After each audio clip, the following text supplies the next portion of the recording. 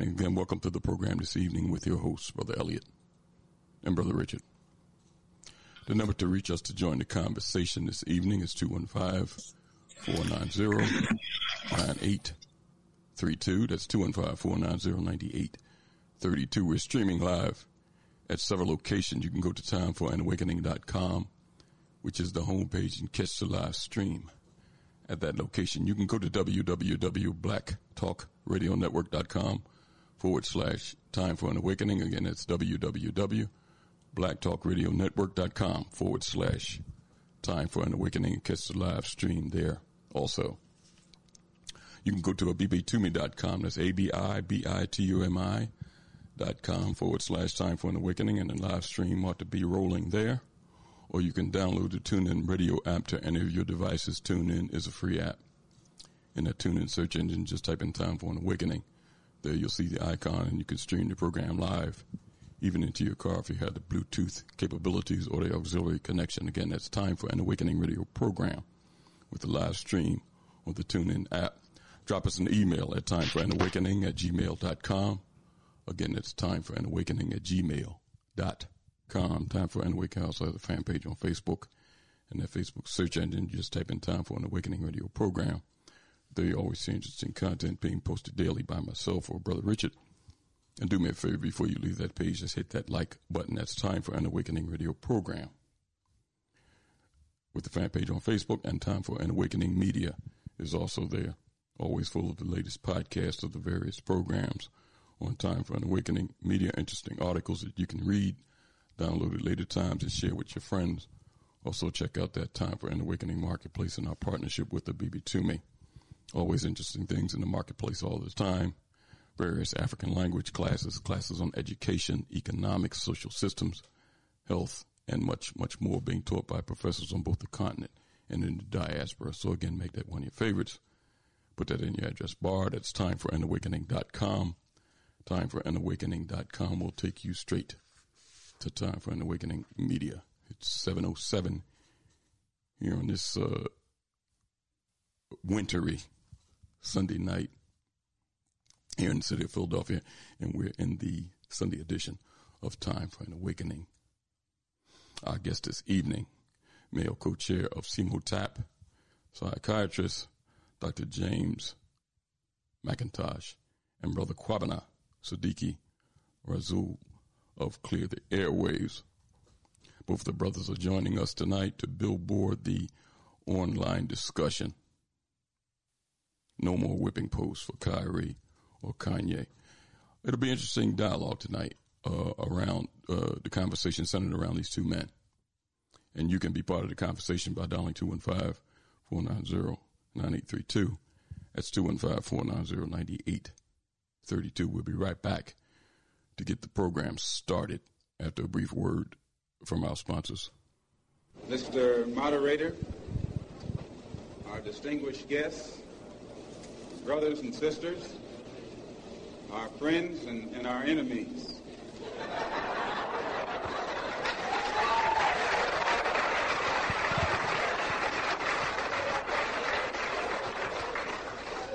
Everybody is here. You are listening to Time for an Awakening Media, part of the Black Talk Radio Network. For podcasts or live programming, hit them up at timeforanawakening.com.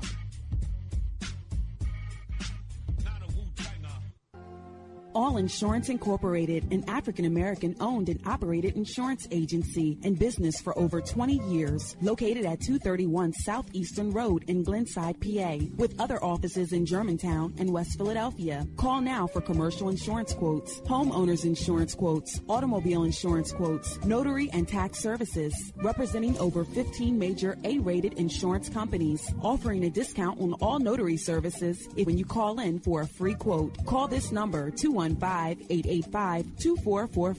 That number is 215-885-2444. 215-885-2444. All Insurance Incorporated.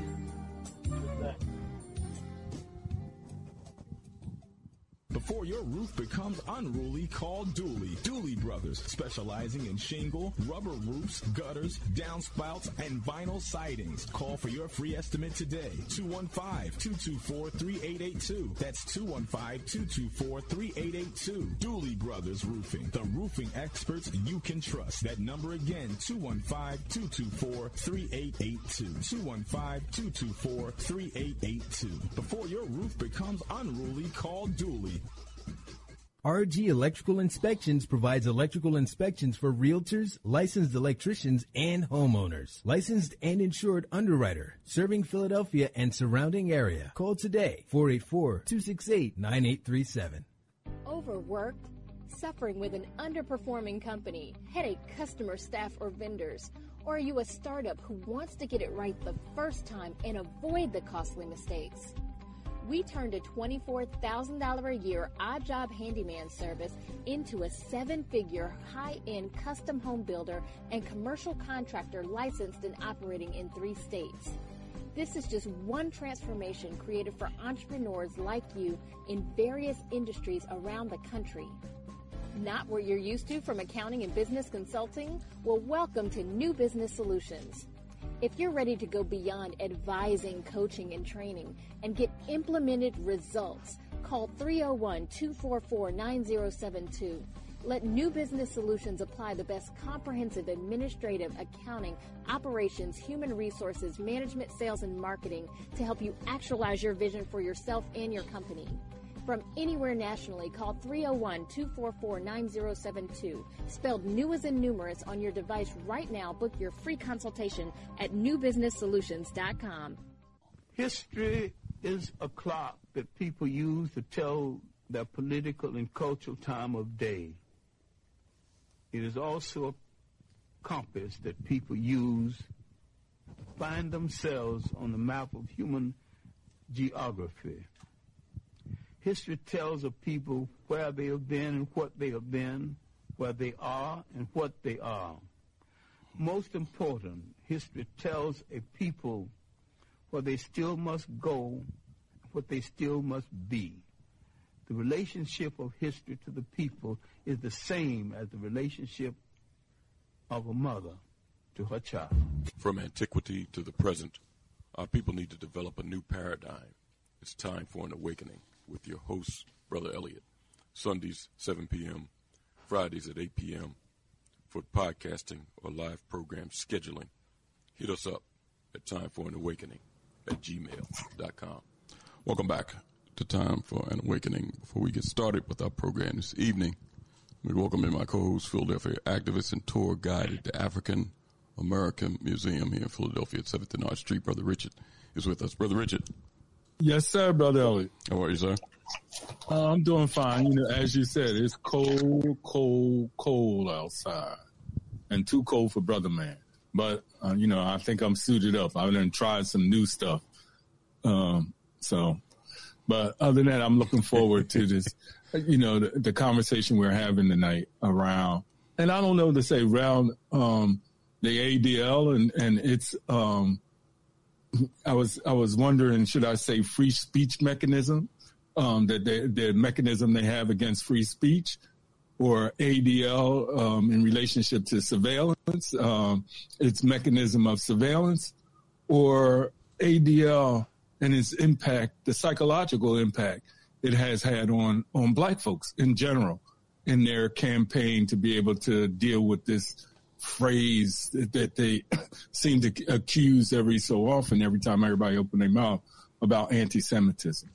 So I'm looking forward to, maybe engage that as it relates to Kanye and Kanye, in this episode. Before we introduce our guests and kind of get started with the conversation, Richard, and I didn't realize it till I spoke earlier with Dr. McIntosh about Torrey Smith and the statements that he was accused of anti-Semitism.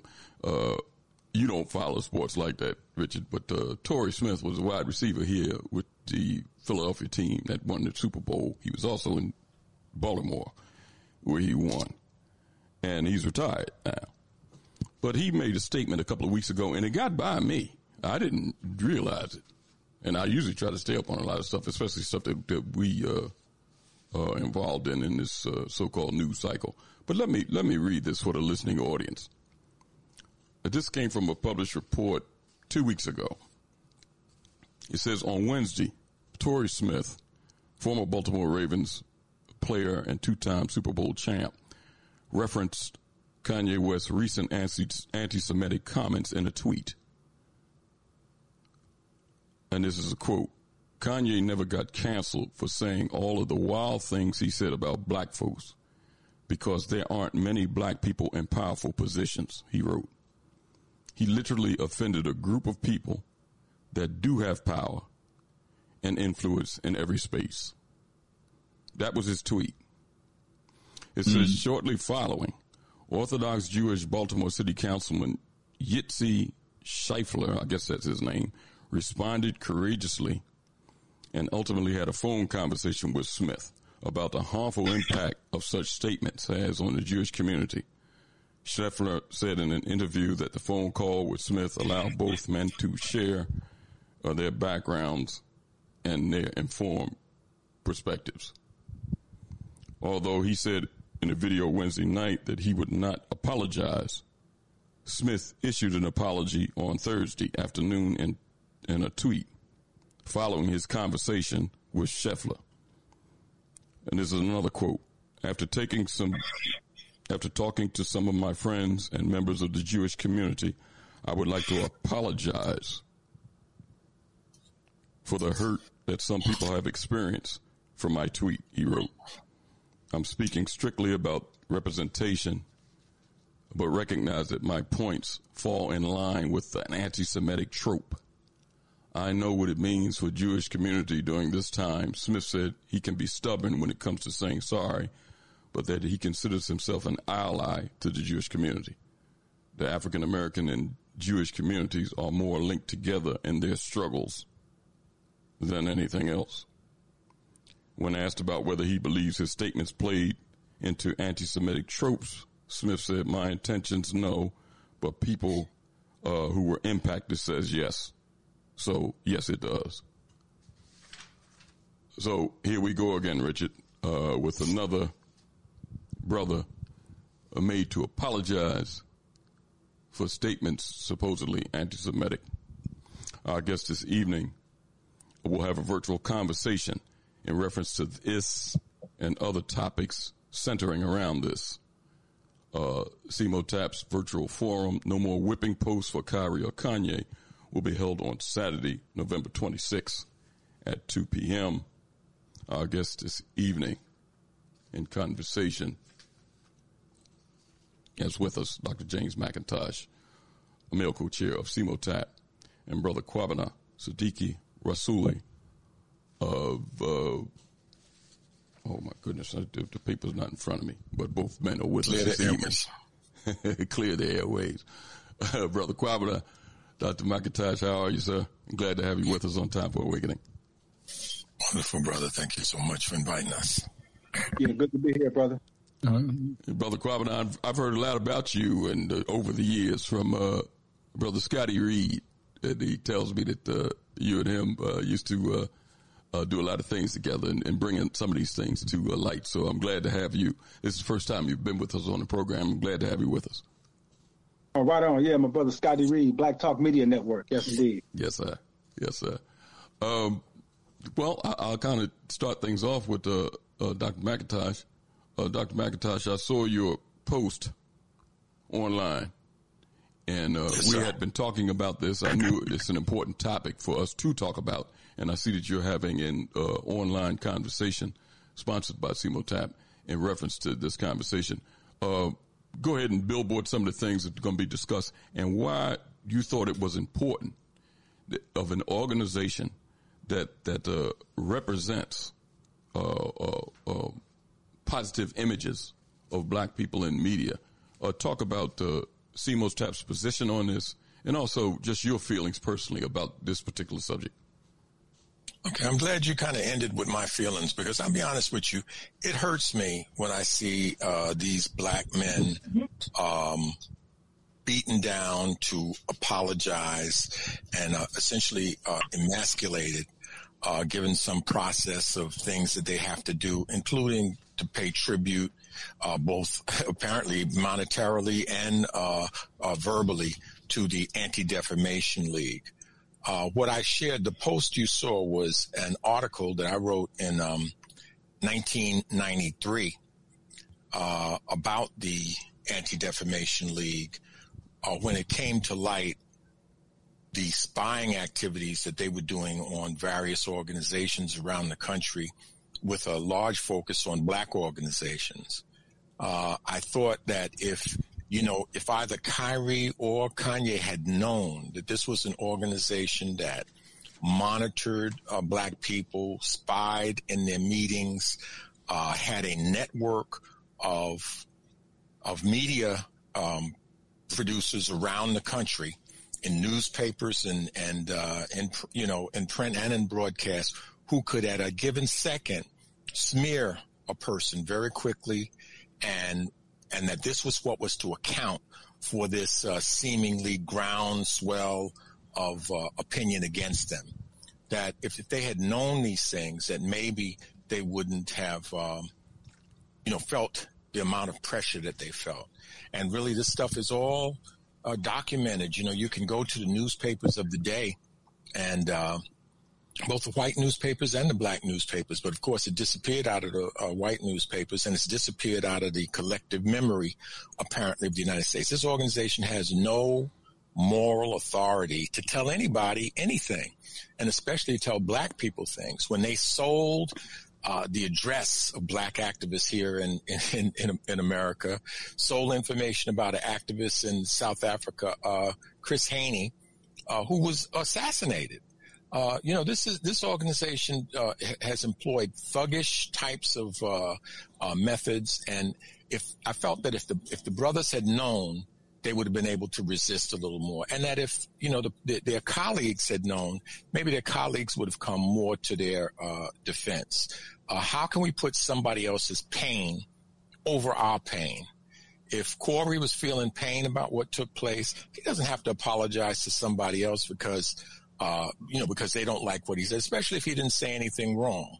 If what he said is true, I don't care if it's a trope. A trope is this word they have for these off-stated things that people say that offend them.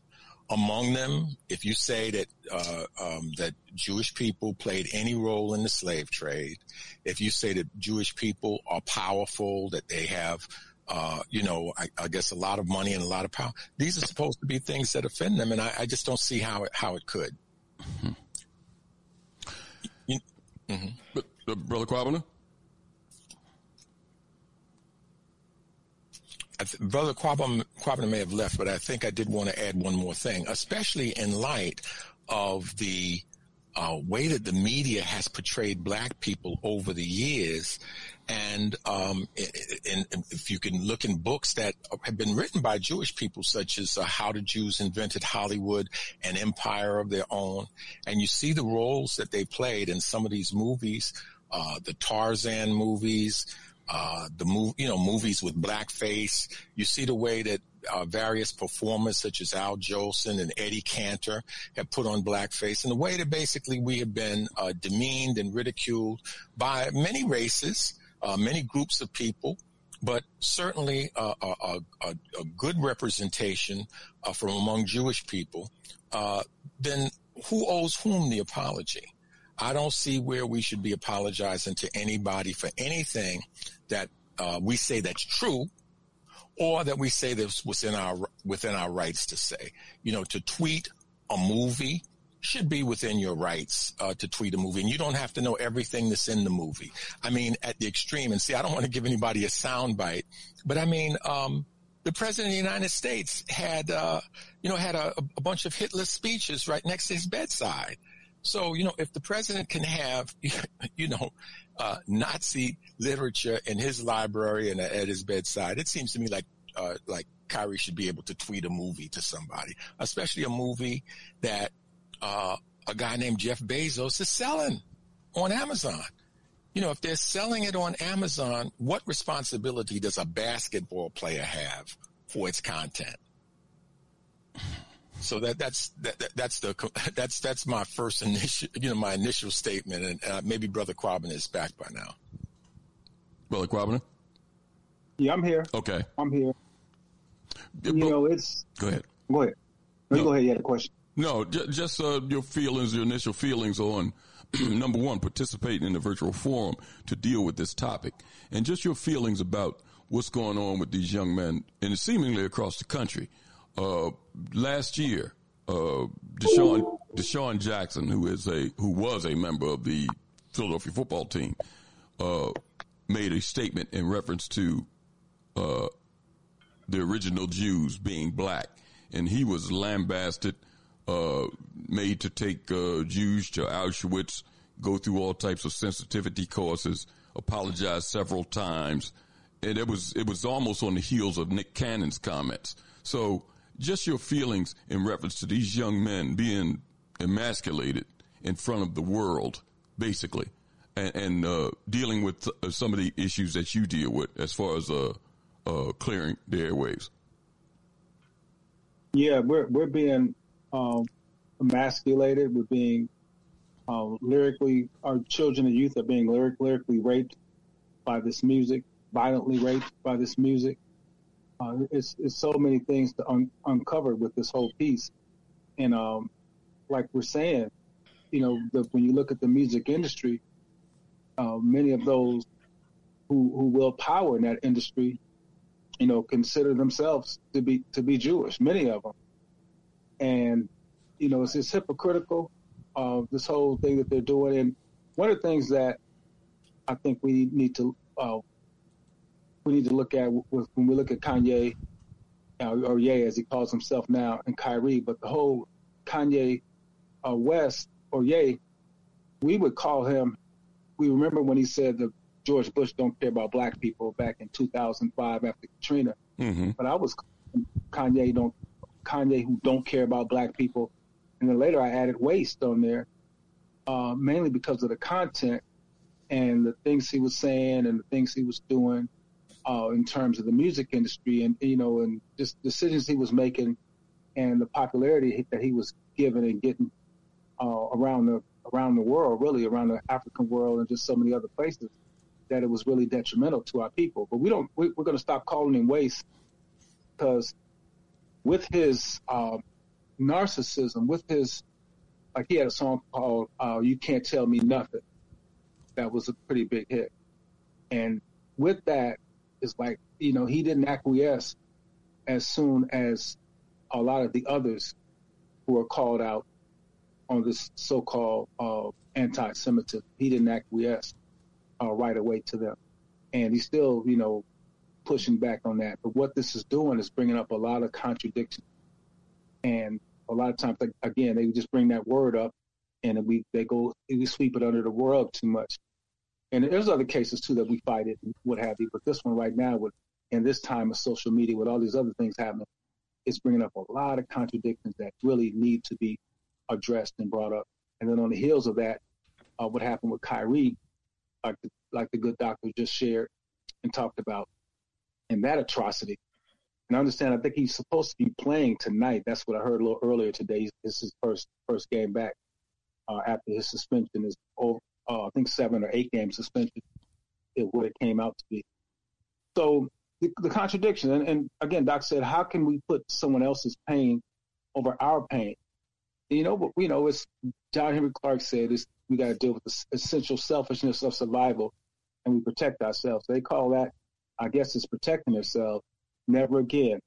What took place in the Holocaust, they never want to happen again. So don't disparage them with any sort of derogatory term, or don't even say Jewish in most cases.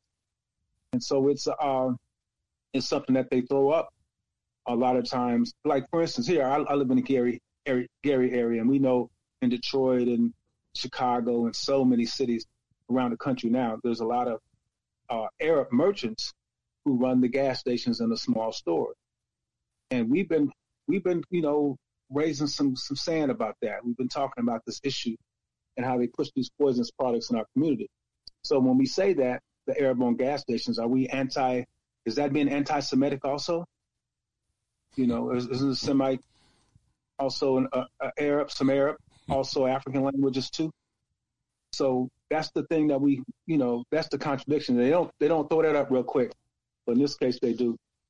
And so we're going to just talk about these contradictions. We got a list. They gave Kyrie a list of 6 things that he had to do in order to get reinstated back into the league, in order to play basketball again.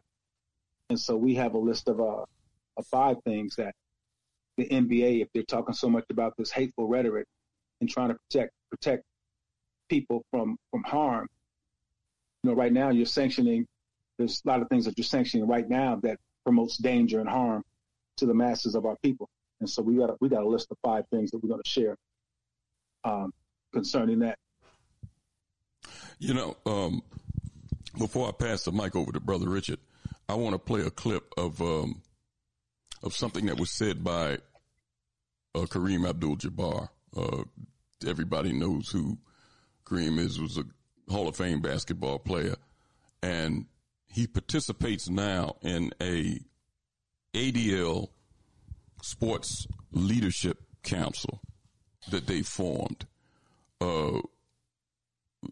David Silver, who's the director of the NBA, Roger Goodell, who's on the NFL. Both of these men already have track records as far as what they're doing in their sports, with Robert Sarver making all kind of disparaging comments about black people and getting a slap on the wrist.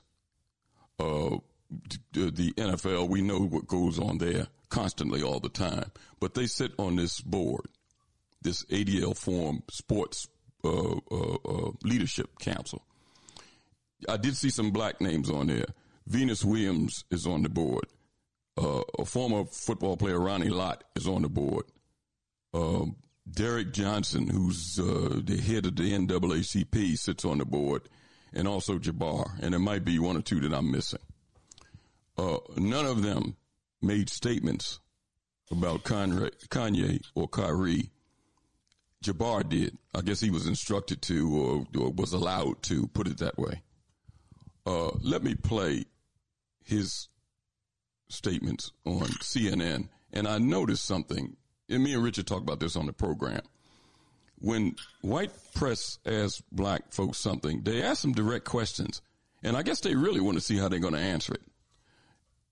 This host of this program, and his name escapes me, and it really doesn't matter what his name is, asked Jabbar 3 questions. You'll catch the 3 questions.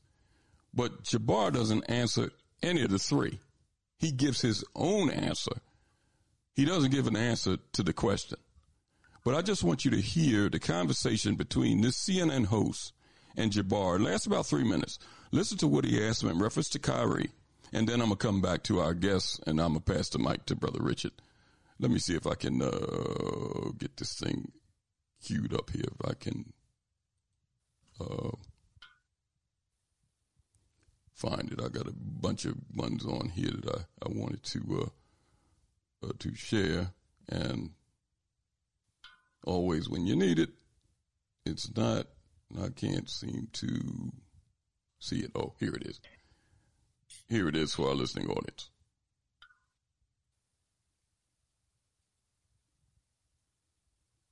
Joined now by an NBA legend and outspoken advocate for social justice issues, Kareem Abdul-Jabbar, number 33. So good to see you again, Kareem. What should it take for Irving to return to the court? What do you think of this list of requirements? Well, I think Kyrie has to understand what's happening. He's being unwittingly used to promote hatred and anti-Semitism. And even though he doesn't see himself as being anti-Semitic, by joining forces and making posts like that, he can be used. And I think that's what's happened. You're not new to this fight. I just want to stop it there. When he asked him about the 6 things that Kyrie is required to do in order to return, Jabbar didn't address any of the 6 things. He just made an assertion saying that he was being used. Now, and you'll hear the other two. 2 years ago, when Philadelphia Eagles' Deshaun Jackson tweeted anti-Semitic comments, you wrote in the Hollywood Reporter, quote, "If we're going to be outraged by injustice, let's be outraged by injustice against anyone," unquote. It seems to be a similar circumstance here, the same kinds of tropes from Deshaun Jackson, Kyrie Irving, Ye, a.k.a. Kanye West. Why? Why do they all seem so similar? I think the lack of awareness of the harm that they're doing, both to the black community and to other communities, the LGBT community, the Latinx community, all of these marginalized communities are all really in one lump. If we don't try to protect everyone, we won't protect anyone. We have to have that attitude about it and make sure that all marginalized groups receive the same protection as the groups that are used to getting that protection and feeling safe. I saw. There's a second question. He asked him about the common thread between Deshaun Jackson's remarks, Kanye West's Kyrie Irving's post, and Kyrie Irving's post and Kanye West's remarks about the common thread between all of them. Now, there's a common thread between them all, but he went on talking about LGBTQ and other marginalized groups need to be protected. Again, Kareem is an intelligent man. He didn't answer any of these questions so far. Let me play this last one, then I'm going to pass the mic to Brother Richard. A post by a Jewish American saying that Jews are in a way in a bind here, in a catch-22. If they do something, if they protest the kinds of statements that Kyrie Irving put out there, which is, that documentary is full of invented nonsense and lies about Jews being Satanists and that sort of thing. If they protest and there are consequences, then supporters of Kyrie Irving say, oh, look, see, Jews are powerful. We're not allowed to say anything about them, blah, blah, blah. And if Jews don't do anything about it, then the hate just continues unfettered. It's really a no-win situation. Well, you know, a number of blacks expected support from Jewish groups during the Black Lives Matters movement, and they got that help. But when the reverse was necessary, we ended up with silence. And for weeks, Jews and Jewish kids were picked on and singled out, and we can't let that happen. The condemnation of anti-Semitism and other forms of discrimination has to be immediately announced and pointed out so that everybody understands what's going on and who the culprits are.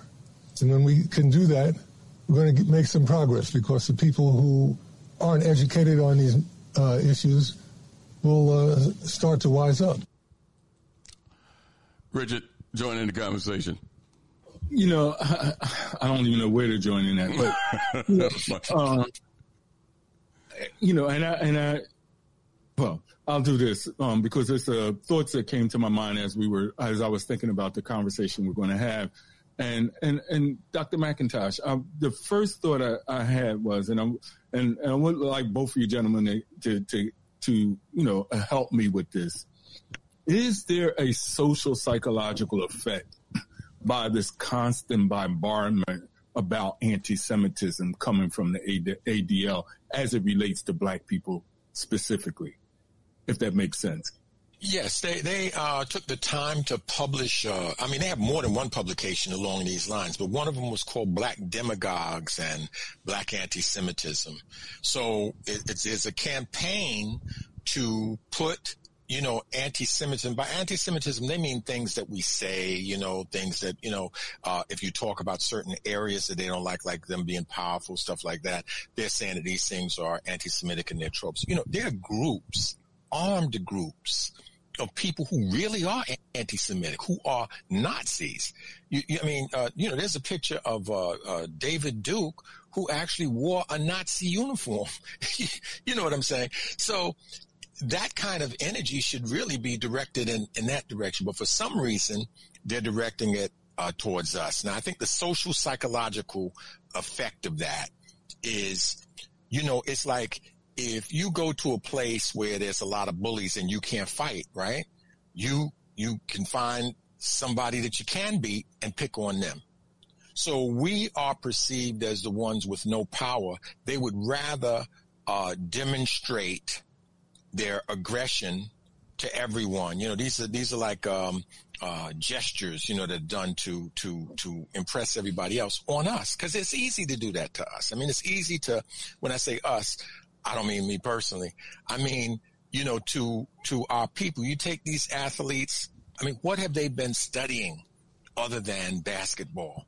Other than, when I'm not putting them down, I'm just saying, but they've had to focus in order to get that good, in order to be that, they've had to focus. They don't know anything about these issues. So when they pick on them, they don't have to get a learned response. They don't have to get somebody who can tell them, oh yes, you do have some involvement you did have some involvement in the slave trade. You don't have somebody who can respond back to them. So the effect is, not only on us, they're painted just as everything else. We're the toilet for everything that they feel, everything that all of these races feel is bad. We're the toilet for crime. We're the toilet for drugs. We're the toilet for, in other words, using our face to represent those things serves a purpose for the non-black person. That's one psychological goal of theirs.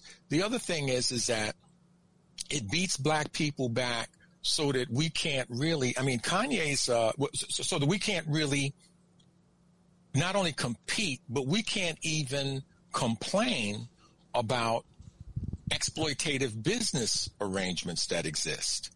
If you do that, you're going to be called an anti-Semite. So if you really look at a lot of Kanye's remarks, he's really talking about dissatisfaction with the business arrangements that he has. He wants a bigger cut of the pie. But by beating him down in this way, it serves the effect of it serves the same purpose as the whipping post. You take the baddest and the biggest black man and you beat him until you break him. And then after you've done that, then you don't have to worry about the people there, because you say, dog, they could do that to Kanye.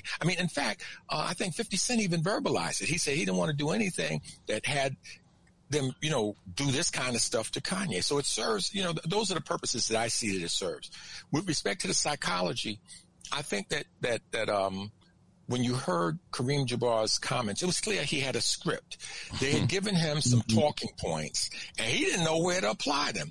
He might be an intelligent man in certain arenas, but in this arena, he was. To me, he came off like a clown. Yes. The defense mechanism, in terms of what he was programmed to say, is the psychological defense mechanism called projection.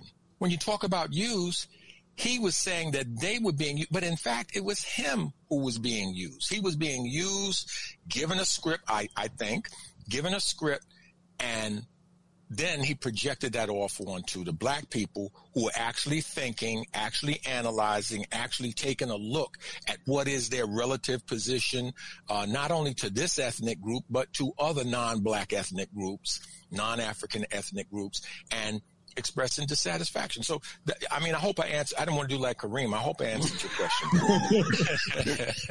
I don't have a script. This is totally. And this is a conversation, and that's why I think that. Well, I'm assuming, and correct me if I'm wrong. What you are going to be hosting is in exploring this is in relationship to a conversation about how Kanye and Kyrie is being used. So. Yeah. Well, since you asked, so I'm going to tell you, there are a number of different approaches we're going to take on this. Okay. There's certain factual things that were stated in these demands that they had. We want to show the actual factual information. We also want to get to what is this fight really about? Is it really about some words? Or is it an attempt to beat down one community so that you can continue to have the relationship that you have with them? And another thing we're going to do is I want to show people.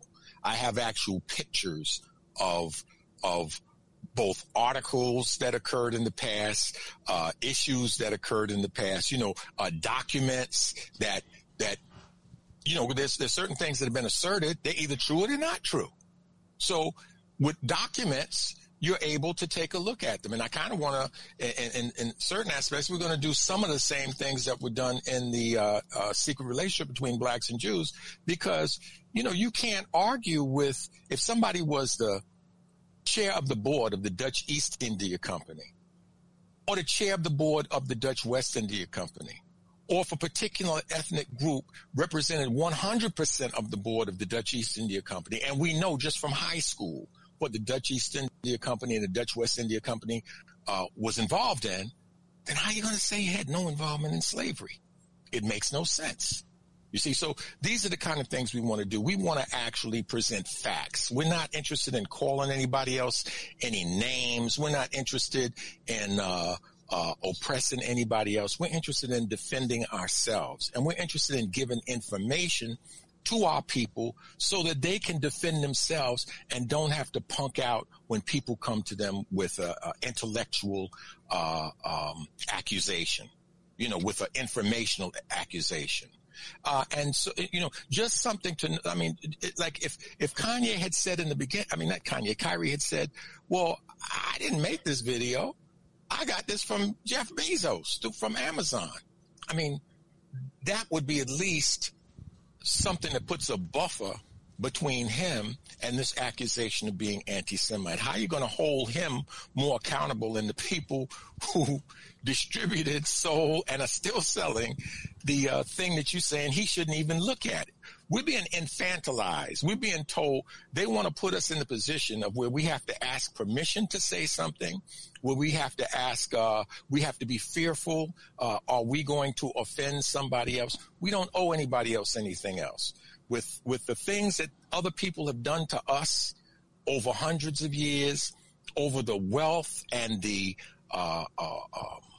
fortune that has been made off of 400 years plus of stolen labor on stolen land, we don't have to apologize to anybody. We don't owe anybody else anything. All we owe people to do is to try to correct and try to get reparations for what has been done to us.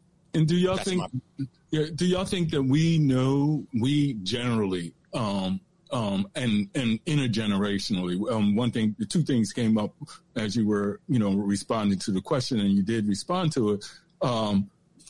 High-tech lynching came to my mind, when made that reference, and how Minister Farrakhan has always been able to, respond and inspire and respond, with information, with fact, but to be able to respond to this notion of what is being said. Is it really being anti-Semitic, and really what is going on? But the thought that comes to me, and I would like y'all to respond to this, do you think that we understand what the ADL function is? Do we understand its origin story? Do we understand who it works for and how it is utilizing, in this case, Kanye and Kyrie? Do we understand that as far as just common understanding, this organization that everybody says has power, and it's obvious it has power, to the degree, even the people, I don't watch the sports, but Elliott played, it's the press. It didn't have to be a Jewish person that raised the question with Kyrie, right? It's somebody in the press. When they're supposed to be talking about basketball, they bring this up. But that's no accident. Remember, in the search warrant, they had the information that these people have, this organization has representatives in newspapers such as the Washington Times, all over the country. They have representatives, and they are able to smear people very quickly. So, that's what happened with that. No, it's not the press is something separate from them. They're embedded in the press. The ADL is embedded in the American press.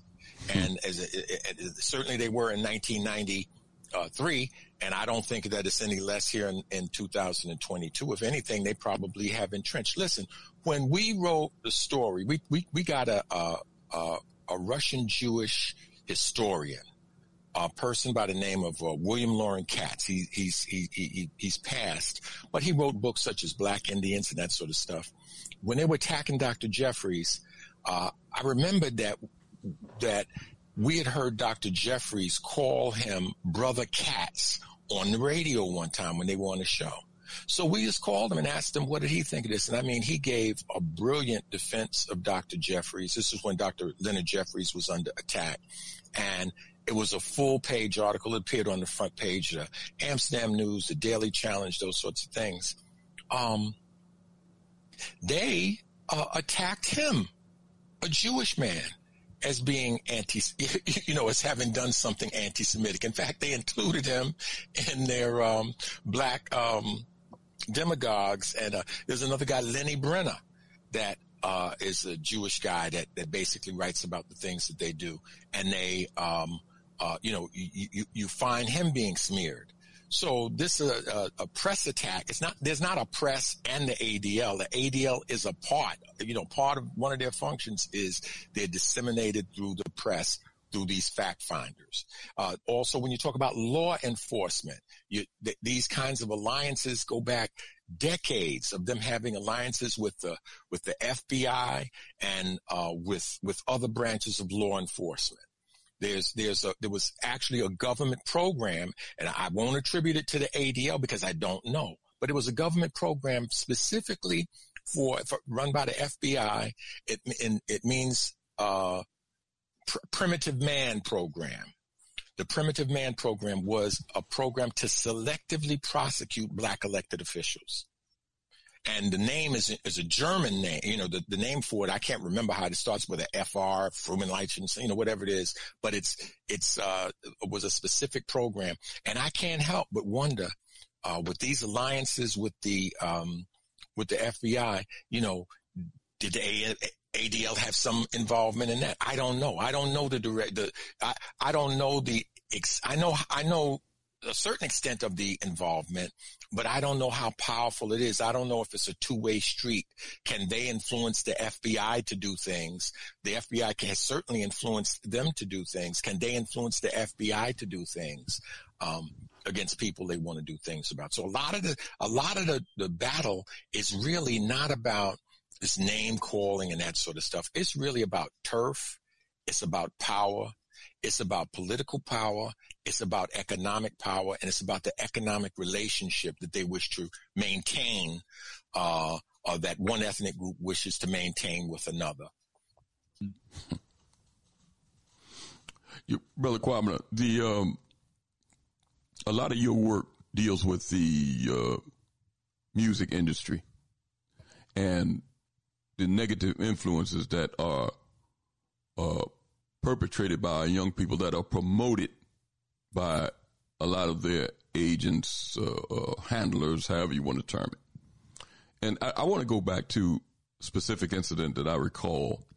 It was in the 90s when an elected official here in Philadelphia, C. Dolores Tucker, went on a campaign to encourage young blacks at the time, both young girls and the young men, to stop portraying themselves negatively, calling themselves disparaging names on records, the N-word, calling the women bees and whores, and to stop perpetrating these negative images.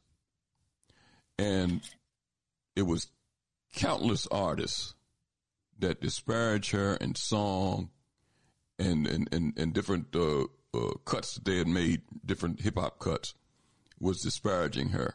Now, I don't believe that a lot of the young people at the time even knew who C. Dolores Tucker was. But somebody did. And I think it was a lot of the management of those young men and women that encouraged them to say disparaging things about her in song, that type of stuff have continued. You just mentioned earlier when you talked about some of the things that Kanye West even said, disparaging Harriet Tubman, talking about slavery was a choice, and different crazy things that he had mentioned. Talk about it from your perspective, Brother Kwabina, of the influence that other people have over some of our young artists in that music field and the images that they put out that are very destructive and is a part and parcel to a reason. And it's other reasons too, but it's part and parcel to the reason of the violence and self-hate in these communities. Talk about it from your perspective and your work. Oh, right on. First of all, shout out Sister C. Dolores Tucker. And we were down with her. We were up with her way back then. I was in school or just getting out of school and was really appreciative of the work that she was doing. Her predecessor, Dr. Ife Williams with the National Congress of Black Women, she just left that post, but she was struggling with us also, working with Clear the Airways Project on some of these issues currently. And, I remember her hearing C. Dolores Tucker talk about, she was at a meeting and she said, she questioned him, why is it okay for y'all to say N-B-I-T-C-H's? I don't say that word. And I can't say Jewish hoes. And so I remember her questioning him about that. And then to see the likes of some of these artists, I remember KRS-One did a song with Channel Live, and it was called Free Mumia. And I couldn't wait to listen to the song about Free Mumia. And half the song dealt with disrespecting C. Dolores Tucker. Tell her instead of doing what she's doing there, why don't you just work on Free Mumia? So I was like, wow, really? I mean, she can do both, and being from Philly too, but the whole piece, I go back to Jabbar's statement, and one of the things he said was everybody must be protected, and how this is dangerous. Everybody must be protected. In the NBA, Kobe says he dropped, I think he said the F word. Hibbert was playing for Indianapolis. He also said it. A couple other players said it. They were fined immediately. Right away, fined. There was even a white dude. He was talking about how he got on Cats. A white dude named, Miles Leonard. Was playing for Miami a couple of years ago. He said some disparaging things about, I think he said kike or something. And he got pretty much banished from the league. They traded him from Miami to Oklahoma City, and now we hear from him no more. However, during these games, players are often heard dropping N-bombs on each other. Yes. Constantly. The NBA brings in artists who make music about shooting and killing us and dropping N-bombs on us constantly. And so we're not protected. If everybody must be protected, we have to be protected too. And they may say, well, you all the ones who are making the music or it's not offensive. It is offensive. It's offensive to a whole lot of us. And just like we were saying earlier, some of the Jewish people said, oh, they don't buy into all this crap, and they will accuse them of being anti-Semitic also. So, and even the person who's interviewing him said that the hate continues unfettered if the Jews, quote unquote Jews, had to deal with this. They can't let it go unchecked with Kyrie, because if not, the hate will continue unfettered. And so we're saying the same thing. We have to deal with this also, because if we don't, the danger and the destruction and what's happening in our communities all around this country will continue unfettered. It will continue unfettered unless we address this too. And so C. Dolores Tucker was on point, the NBA and this whole culture of, promoting and pushing this ratchet killer music needs to be addressed. And we know who's behind it. And we know that the commissioner of the NBA could stop it right now. He could stop it right now because it's very disrespectful. It's very hateful. And again, they don't just say the name. It calls for straight up shooting and killing people. And going back to the point about taking your biggest and baddest and putting them on the whipping post, I mean, this all came forth this particular time with the whole Kanye West, saying what he said.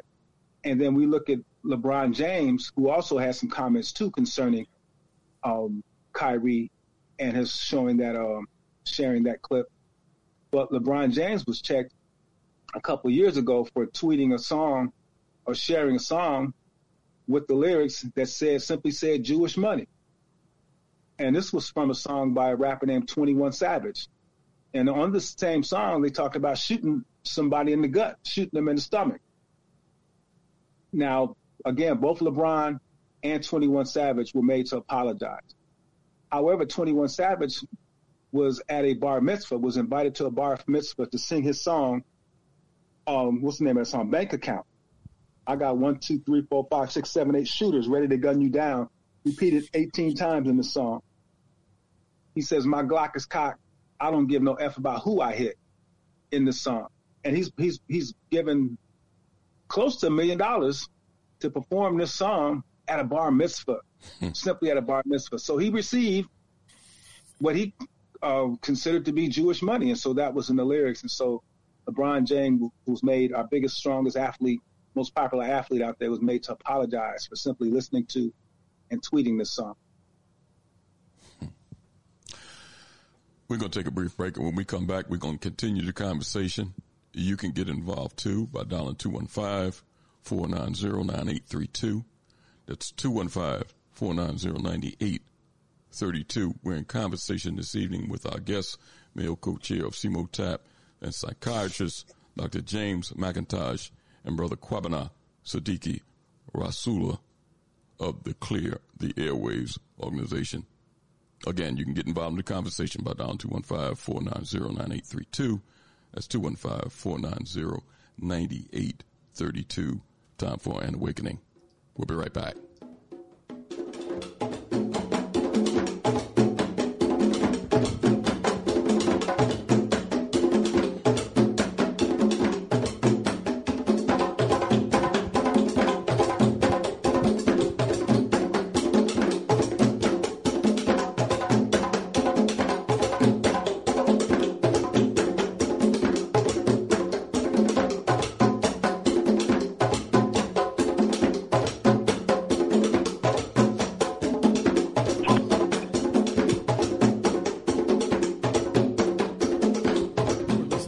Time for an Awakening. Time for an Awakening. With host Brother Elliott and Brother Richard on Time for an Awakening Media, part of the Black Talk Radio Network. For podcasting or live program scheduling, hit them up at timeforanawakening@gmail.com. All Insurance Incorporated, an African-American owned and operated insurance agency in business for over 20 years, located at 231 Southeastern Road in Glenside, PA, with other offices in Germantown and West Philadelphia. Call now for commercial insurance quotes, homeowners insurance quotes, automobile insurance quotes, notary and tax services, representing over 15 major A-rated insurance companies, offering a discount on all notary services when you call in for a free quote. Call this number, 215-885-2444. That number is 215-885-2444. 215-885-2444. All Insurance Incorporated.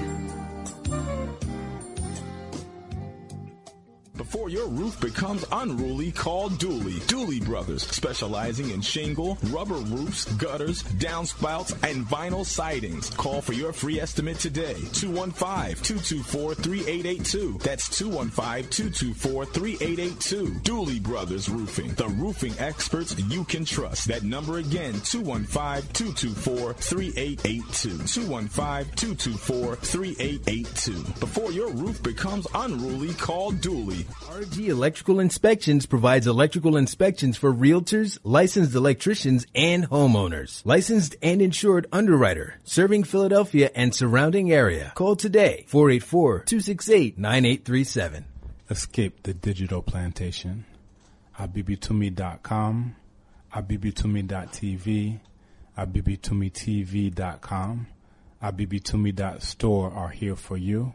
You are ready to be free of non-African social media. Don't run from danger, run to safety. abibitumi.com is here for you. You are ready to be free of digital plantations to control your own products. abibitumi.store is here for you. ABI B-I-T-U-M-I, Black Power, A-B-I-B-I-T-U-M-I. The only word you need to know to join your global Commit to You Black family, to join your interconnected Commit to You Black communities. Escape the digital plantation now. abibitumi.com, abibitumi.tv, abibitumitv.com, abibitumi.store. We are here for you. Escape the digital plantation.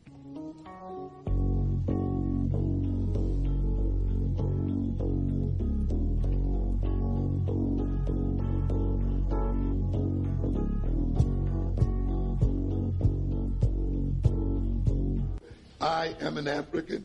The death of my brother is also my death.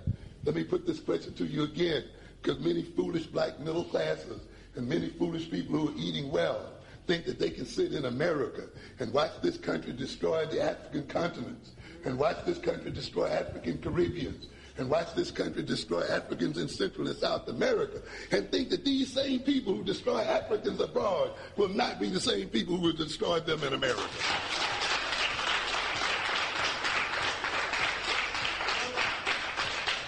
There are fools in this country who try to claim that they are not Africans, who claim that they do not see color, as if their not seeing color makes any difference in the world.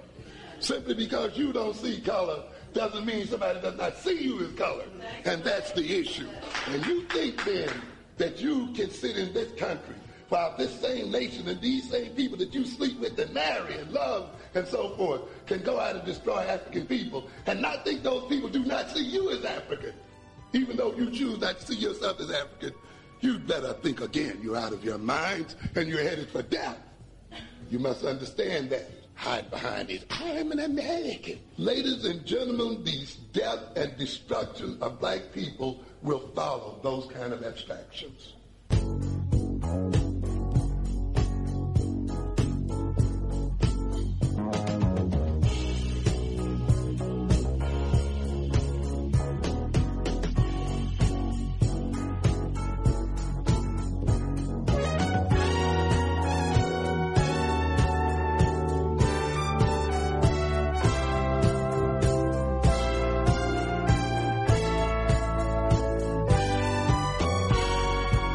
Probably the next 5 or 10 years will indicate whether or not the black man can survive. Our struggle for survival is a very real struggle, and the white man has prepared genocide for black people. Unemployment, the black man is no longer necessary. Unemployment is going to be a way of life for black people. We are going to face increasing dangers and problems as the days pass, and we're totally unequipped as black people to deal with them. We're a part of a slave culture. We have no preparation. We have no black institutions capable of dealing with white racist institutions designed to serve only white people. We must deal with the problem that confronts black people by building black institutions, by understanding that only a separatist position is a viable position for black people. Any organization or any leader in America who today advocates integration is a foe and an enemy of black people and their survival in the coming years.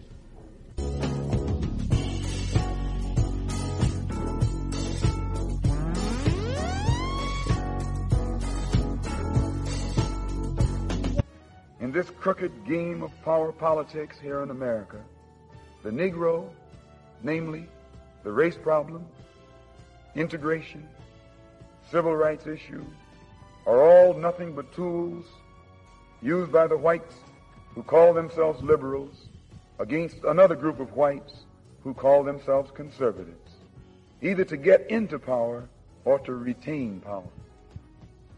Among whites here in America, the political teams are no longer divided into Democrats and Republicans. The whites who are now struggling for control of the American political throne are divided into liberal and conservative camps.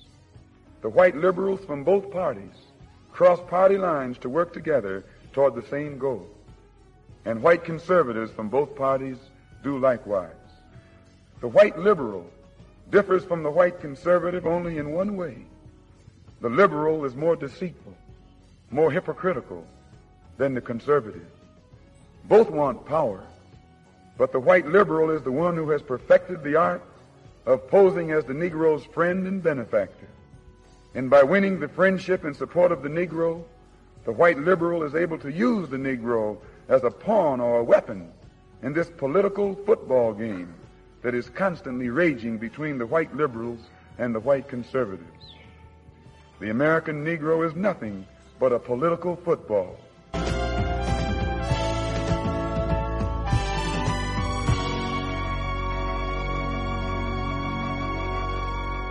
You are listening to Time for an Awakening. Time for an Awakening.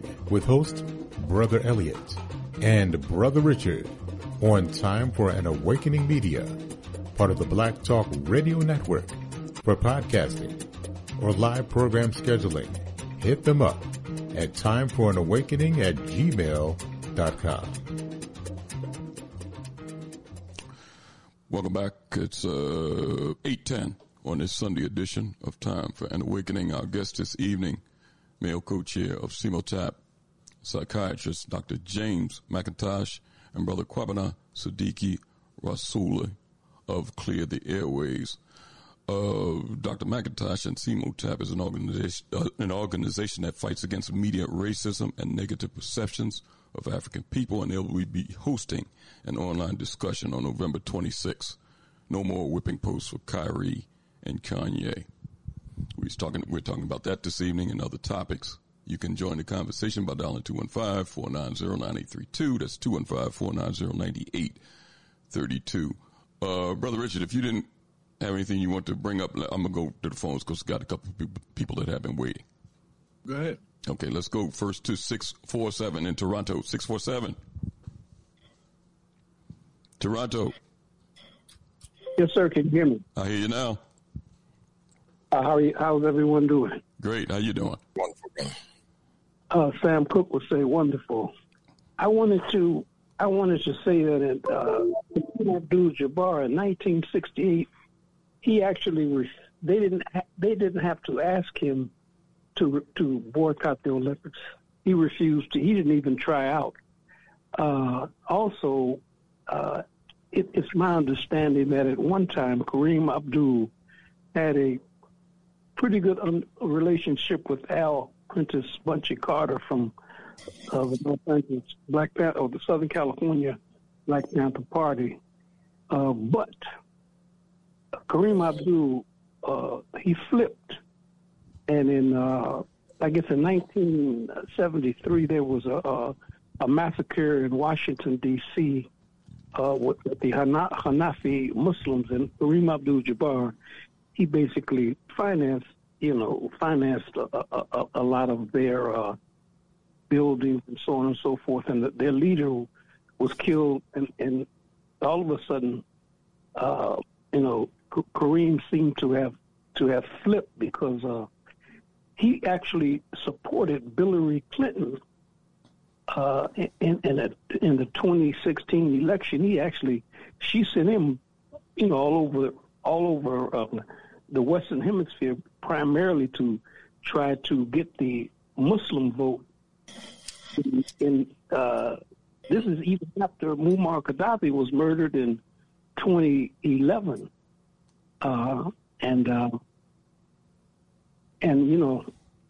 Kareem is. I think Kareem is worried about his. He wants to be accepted by American, and he wants to be. I guess he's worried about his retirement or whatever. I don't know what he's basically sold out. And I like to say, they basically say hello to Kwabina, another brother from Los Angeles. I think he's still with. Go ahead. Yeah, I'm still with. Right on, brother. Yeah, right on. Thinking about Kareem and his statement, and one of the things I thought was cool that we exercised some power as a people. When Kareem made that statement, we also had statements from, of course, Charles Barkley and Shaq, referring to Kyrie as an idiot. Yes. And other statements from other talking heads, and some not so supportive statements from players who are currently playing. And then the weekend hit. And got to give a little credit to Boyce Watkins and who else was that? Even what's the guy named from Kansas City? He's reactionary in a lot of pieces, but he was on point on this one. Whitlock, and I think even Umar did too. Yeah, Whitlock. Yeah, but the people came hard on these talking heads, on these players, on these former players, and some of it was kind of crazy, some of it was important, great points about how they were selling them out, and like what the phrase we're using, how they were calling for the master to put them on the whipping post. And the people came down so hard that by Monday morning, these people were backtracking and trying to show now they support Kyrie. And so I thought that showed some power. Just they let us know that we do have that power. You got to organize it properly, but our outrage over the weekend made a difference with those. I agree. But did you say that Kareem actually had a relationship with Al Prentice Bunchy Carter? Yeah, they were at UCLA, of course. That was where Kareem is the Lou Alcindor at the time at UCLA, and so Bunchy was there at UCLA. He was my uncle Geronimo they were in school together at UCLA. So that would not be that definitely could have been happening. And I haven't saw his niece Kim, who I was pretty tight with. She's recently passed away, but others we can ask about that. But yeah, that sounds reasonable. Definitely, we're in school together. Oh yeah, no. Kareem used to go. There was a club in California called the Shelley's Manhole. It was a jazz club. I think it was Hollywood and Vine, I believe. And Kareem used to be there every Saturday night. I never met Kareem, but he would be in there like every Saturday. That's when he was Lou Alcindor, because I know he's a big jazz man, and he introduced, I think, Gil Scott-Heron to Brenda Sykes, because he was close to Brenda Sykes, and he was the one that, Brenda Sykes is the sister from out of Louisiana. Yes. Yeah, the room 22, right? Or the actress, right? Okay. Well, let me relinquish his phone and keep up your good work, my brother. Appreciate you, brother. Thank you for your contribution always. You're always dropping some little gems there when you come on. hey, when I talk about some of the names, some people went back to calling Kareem Lou Alcindor over that weekend too. Thank you for your call. His name is Ferdinand Louis Alcindor Jr. Thanks for your contribution. All right. Let's go to 267. Hey, good evening, Elliott. I want to say good evening, Richard, and I want to say thank you to your guests. I'm sitting here and listening, and the whole time it seemed like we're in a world like that movie that came out in 1988, John Carpenter's They Live, because it seemed like these people have their technicals everywhere, man. I was just looking at something, and I was waiting for you guys to bring it up, because I just saw where the ADL now is going to start looking at PayPal accounts. They are going to be given the privilege of looking over PayPal accounts to see who are you contributing to. So, I appreciate what you brothers are attempting to do. I know there's another brother out of Toronto. He's trying to put 1,000 people on the ground to basically call out the ADL, which is nothing more, in my opinion. They say they're against hate, but all I see them as being they're nothing but a hate group themselves with a good defense mechanism and power. So, I'm appreciating the conversation. I'm glad that some of our people are waking up to the fact who the real supremacists are, because I know for a fact some of those lobbyists in D.C. got to be affiliated with them. You can look at everything and see that this thing is not a joke, man. This is like one big sci-fi horror movie, and it's going beyond Kyrie and Kanye. They were just put there for the world to see, like, we got this Negro in check. Don't worry about reparations or anything. That's what this thing is really about. Plus, they didn't like that brother because he refused that poison that they were making mandatory. He stood up like a man. He said, I'm not going to put that in my body. But look at who the CEOs of those pharmaceutical companies are. Look who is the leader of the CDC. I mean, this thing is so deep. It's so in our faces. And we don't need, like in that sci-fi movie, we don't need sunglasses to put on to see who's behind. We see it. So, I mean, this thing is not a secret anymore. The only thing that,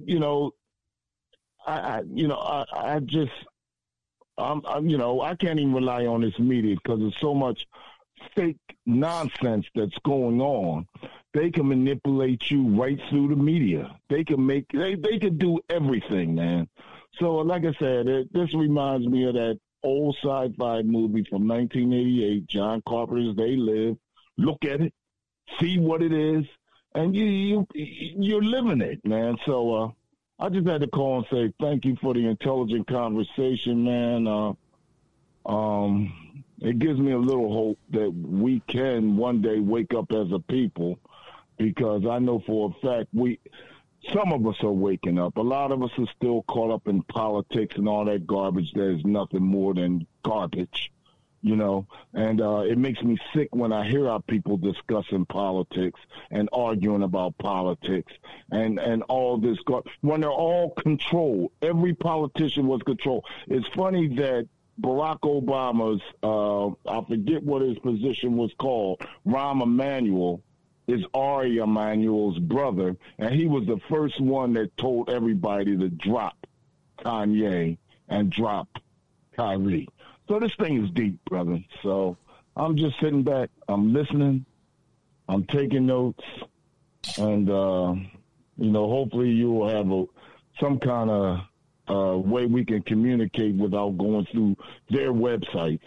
So because they're everywhere, man. And I'm just going to wrap it up. They can now look at your PayPal accounts and find out who you're donating money to.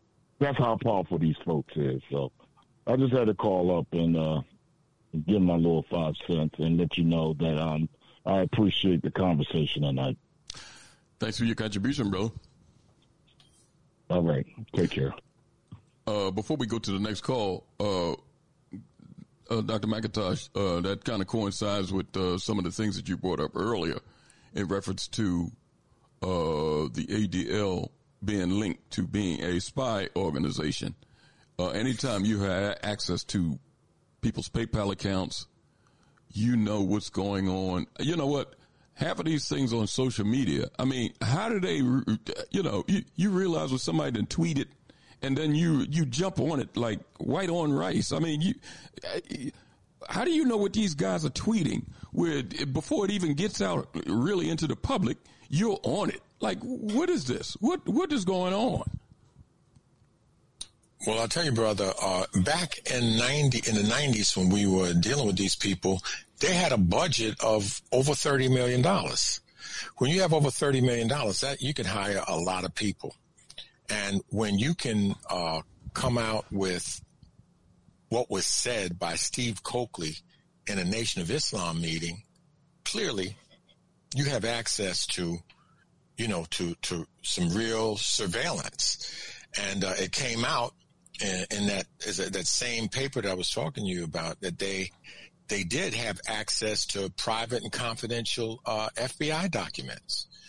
In their piece that they put out on black they call it black demagogues, the anti-Semitism of black demagogues and extremists, they essentially called they call the New York black press anti-Semitic. And I mean, they went through each newspaper. They went through the radio stations. They call of the people they singled out, Louis Farrakhan, Steve Coakley, Gus Savage, Sonny Carson. That time they said Reverend Sharpton. Professor Leonard Jeffries, G2EUC, Kwame Ture. They named Lenore Fulani in the New Alliance Party, Professor Griff in Public Enemy, Amiri Baraka, Ice Cube, and LeGrand Clegg. LeGrand Clegg was one of our leaders in CEMOTAP on the West Coast. So, this is the reason they're able to do these things is because of that budget. Now, one of the most regretful things is if any of that $500,000 from Kyrie or any of that $500,000 from the NBA goes into their coffers, it only makes them more powerful to do more to them the next time. But the reason they can know what you tweet is because I told you they have these people, they had them at the time distributed through the newspapers, but now with social media, they probably have people that are monitoring the social media of people that they think have a following. And I understand that Kyrie's following is in the millions. I don't remember whether it was, I think it's 46 million followers he might have. So they're on top of those things. They're watching us. We're their food. So, you keep track of your food. These guys are not even permitted. They make sure that, this mind monitoring that they're doing, they want to make sure that the wrong people don't get to communicate with these people, bringing their mentality up. I'm speaking to these athletes to the point that they can use those dollars in support of their own community. They want to keep that money going into the United Way and other white-controlled charities. Can I ask this before we go to the next caller? Go ahead, in that line, because I'm as I asked before about the organization ADL, and I'm wondering in that report, did they state like the origin story of this network as we're describing it is too broad for just an ethnic national organization to have? It has too many tentacles. So, I mean, I hear where they are, but how did they evolve? Do we know how this has evolved to be able to be that expensive? Sure, there's a book, I think it's called, and you can see it online, I think it's called The Ugly Truth About the ADL, and they go to its early origins, and then they also go to some of its mobster connections, supporters, they list, they called it a public relations outfit for Meyer Lansky. And they cite specifically them giving their Torch of Liberty award to Mo Dalitz. These are Jewish gangsters from back in the day, and so they had places where Mo Dalitz was a big donor to them, and so they've been making money for years and years. And as I said before, they made alliances with law enforcement as early as the 40s, and most of these documents you can find online. In the particular book, I'll give you the exact name. I think it's called The Ugly Truth About the ADL, but it goes into some of those things. And it goes back to, I think, almost to 1917. There are people who are involved with it who go back further than 1940, who go back, a long time before that. So that's how it happened. They've been in existence for a long time. They've had support of the other Jewish organizations, and they were, originally they are part of B'nai B'rith. It was the Anti-Defamation League of the B'nai B'rith. So B'nai B'rith has been the, advocacy organization, but they're linked in terms of their lobbying and stuff. You'll find them in the same place that you find AIPAC, which is that international group that deals with Israel and lobbies on behalf of Israel. Did that answer the question? Yeah. The ugly truth about the Anti-Defamation League. Yeah, I'm looking at it here right now. Yep. Yeah. It's out. Yeah, that's a nice little book. It's only about 90, maybe it's about 100 pages or so, loaded with information. There was a point when I was writing about these people that my car was getting broken into every day. Literally, I had to put a camera up to watch the car, and anytime I took that camera down, boom, it would break into my car. So, I would tell people what I thought was going on. Of course, you know what they said. You said, "You paranoid, Doc." I said, "I can't be paranoid. I'm a psychiatrist, But at any rate, I read this little book, and that was one of the things they said they did over and over again. They break into people's cars. You know, I mean, I'm saying that this book and the documents associated with it, that they allege this, that, you know, they allege that this happened to other people who were investigating them and doing that kind of thing. So I don't know what they'll do, what they won't do.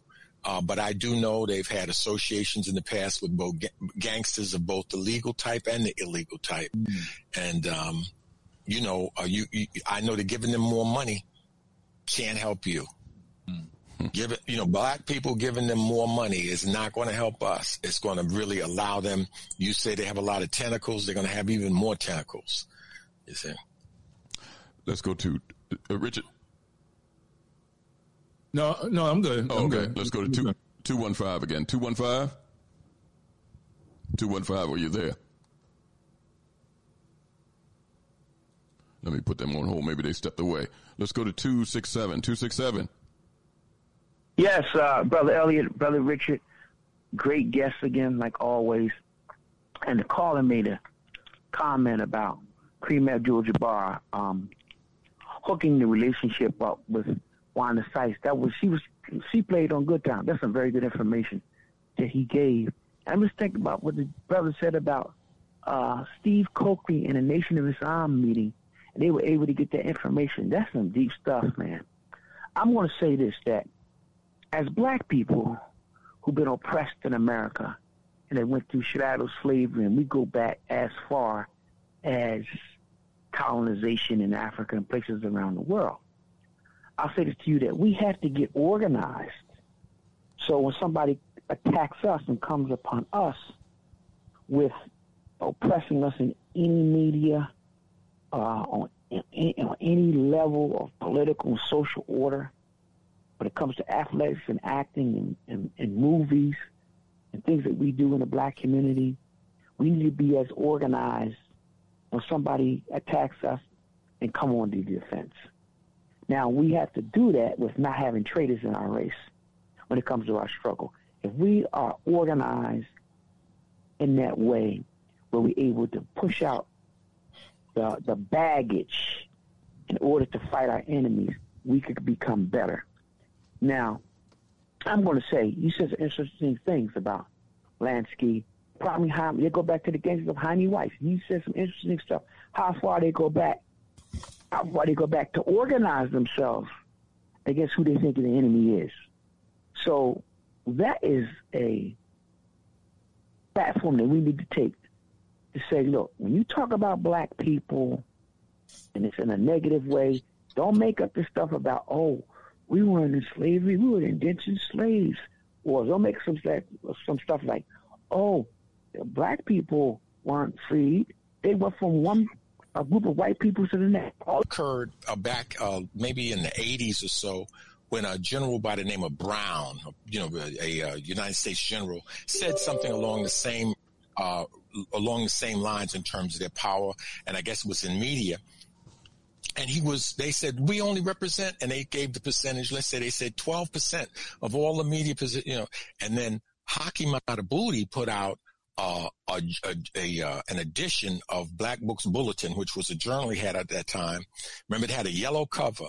And what he pointed out was that the error was in thinking that it had to do with the percentages, to say, oh, because you only represent this amount of people. But then when he took it, he said, but if you look at where they are placed, you see, that will give you a different sense of the relative power that they have. You can't blame people for having power, but it becomes something when they tell you can't say they have power, that is a trope. That's crazy. That's crazy, especially if that power is hurting you. You say, I'm not driving the truck, but the truck's on my foot. I can't say that you're in the truck. I can't say you're driving the truck. This is crazy.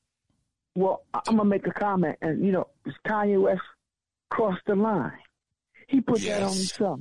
I'm going to tell you, right? So you're going to let Ben Carson in, and you're going to let Judge Thomas in. See, we're not letting them in.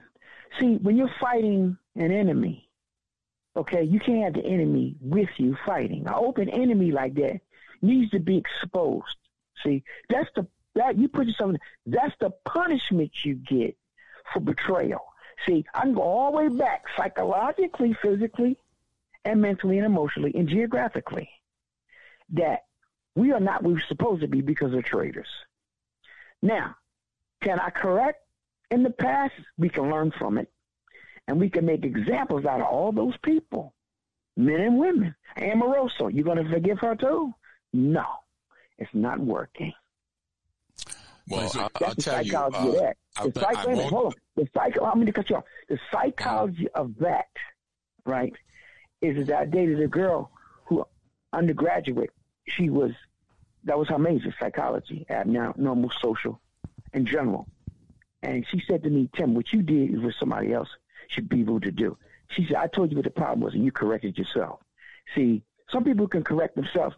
Some people need to be an example of why you should be corrected, and some people you got to leave alone. Thanks. That may be true, but what I'll say to you is that seems to be what we want to spend our time on a lot. And I do think that it has its roots in self-hatred. The fact of the matter is that when somebody is doing something that is correct, use the things that are in your favor and block the things that are against you. And the punishment for everything, and are you saying traitorous or something, cannot be permanent, and because we are people who, we've been through a particular process that predisposes us to have a lot of people like that in our group. You don't let those people hurt you, but at the same time, don't spend your time focusing on them because that's not the goal. That's not the goal. I'm also say this. If I could take caller. Listen, I got to move on because there's a lot of callers. Yeah, I mean, okay, we'll come back to that. We'll take our positions one day and we'll talk about it more. Yeah, okay, all right. Thanks for your contribution. I want to apologize to our listeners live because my computer just shut out on me. I had to log back on. I don't know what's going on here. Maybe you're right, Dr. McIntosh. I don't. Wow. Oh, please, that's not without outside of their ability to do. I just want to apologize to the listeners out there. We're back up in the running. Let's go to a couple more of these calls. Let's go to again to 215. Look like they're back here. 215-307. Hello. Yes. Yeah, you can hear me? Yes. Oh, yes. Good evening to you, Brother Elliott, and your guest, the doctor there. I joined your conversation about 15, 20 minutes ago, and I want to ask you, Elliott, and the doctor, one of the things I've been noticing with the whole Kanye, with the whole Kyrie thing in particular, I've been observing, media, particularly black media, and one of the issues that I think we have is when we get attacked as black people, particularly black men, for being anti-Semitic, it's not only coming from the ADL, but it's coming from a segment of black media too. And I've noticed this. Are either you gentlemen familiar with the names such as Brittany Cooper and Goldie Taylor? Brittany Cooper she's one of these black feminist academics. You see her sometimes pop up on MSNBC, CNN. She's one of these, leftist, feminist academics that she pops up on MSNBC a lot and other places. So is Goldie Taylor. She used to work for CNN. And Brittany Cooper gave a speech a couple of weeks ago at a church, and she said that there was a demon of disinformation in the black community aimed at black men. And she named several black men, Kanye, Kyrie, Ice Cube, and several other black men. And she said those black men were anti-feminist, anti-LGBTQ, anti-black, anti-Semitic. And I bring their names up because there's a segment of black women in media who have been trained to be attack dogs against black men. Those two in particular, Jamel Hill, she came out and she's written articles about supposedly black male anti-Semitism, and a few other black women, these black feminists, these leftist black feminists.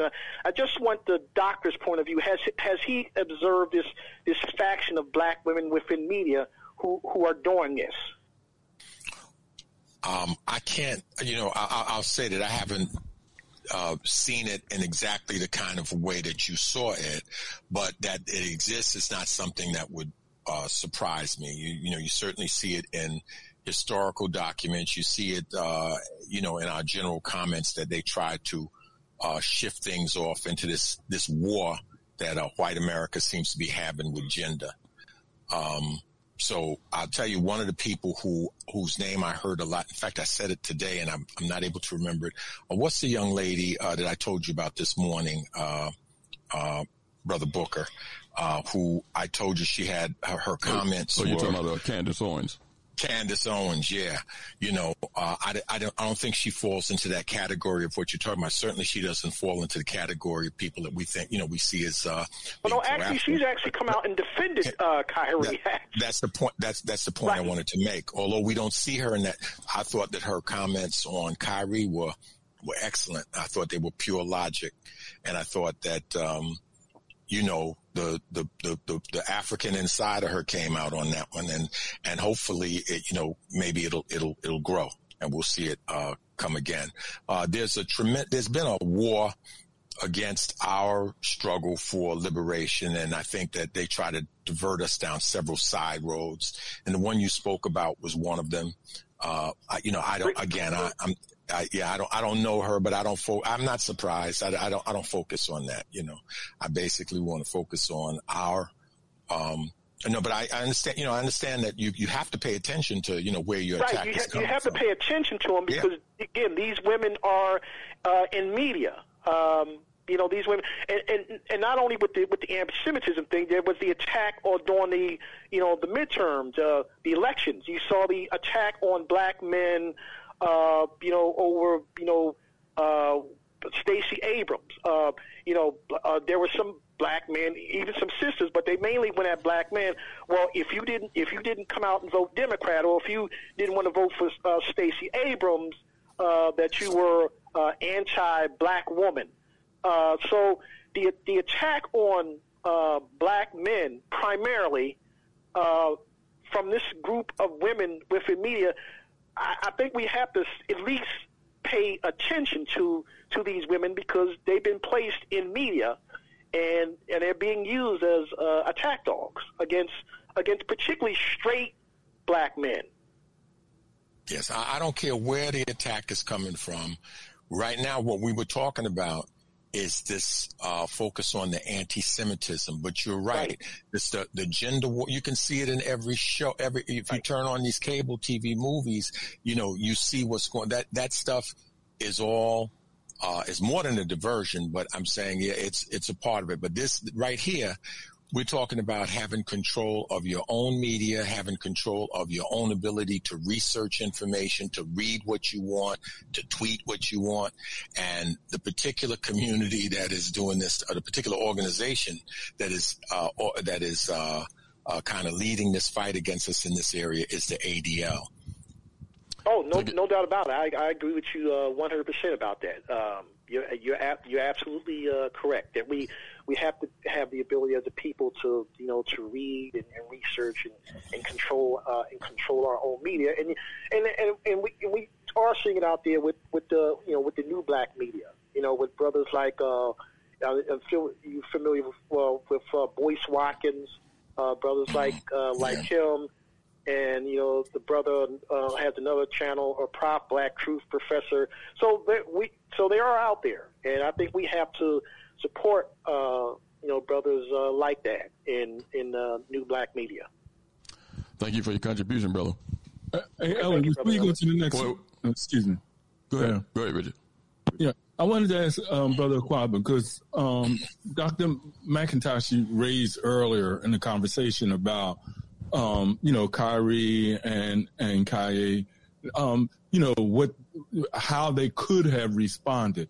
And I'm wondering, because this here anti-Semitic or the ADL push is so consistent, it ain't like, just like this is if you chart the process, I mean, it's so intermediate, it's so close. And so, Brother Kwabina, I wanted to know if the other rappers, just by virtue of these, do you have a sense of how they are becoming informed in relationship to how they should either respond or, you know, how they're going to say things? Because sometimes I'm hearing black folks say, well, you should have known not to say. Like we're to the point where we're putting a harness on ourselves because of what this organization is doing. And then we say they should have known. And I'm wondering, because it's so frequent, do they know? Like, can we say they're like in outer space somewhere and they don't see what's going on such a regular and frequent basis by the ADL? Brother Kwabina?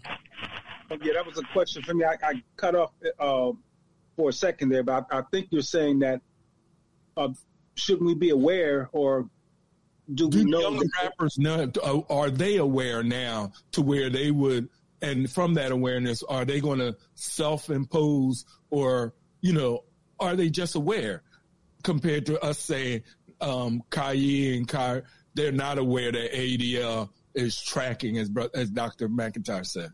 Everything. Oh yeah, they're aware. I mean, I think about, well, this is Drake's a little older now, but you know, Drake's mother is Jewish, European Jew, I guess who practiced Judaism, and his father, of course, is the brother of Larry Graham from Graham Central Station fame, and he never drops says anything derogatory, or says an offensive term about people of the Jewish faith.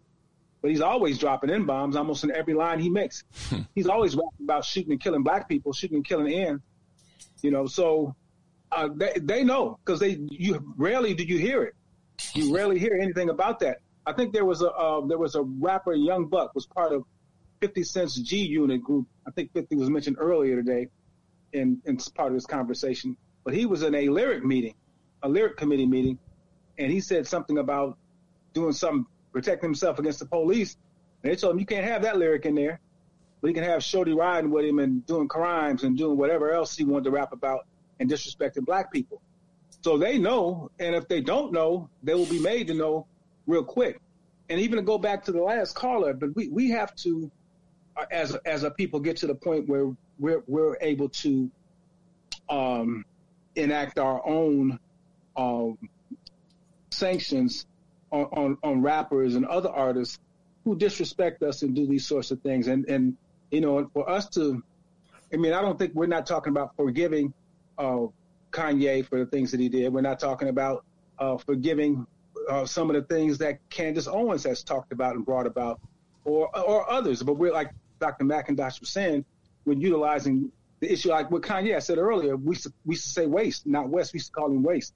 But not anymore, because what he has provided with his not acquiescing so quickly, like so many others do when they slip up and say something, or even they're not even what they're saying, a la Whoopi Goldberg.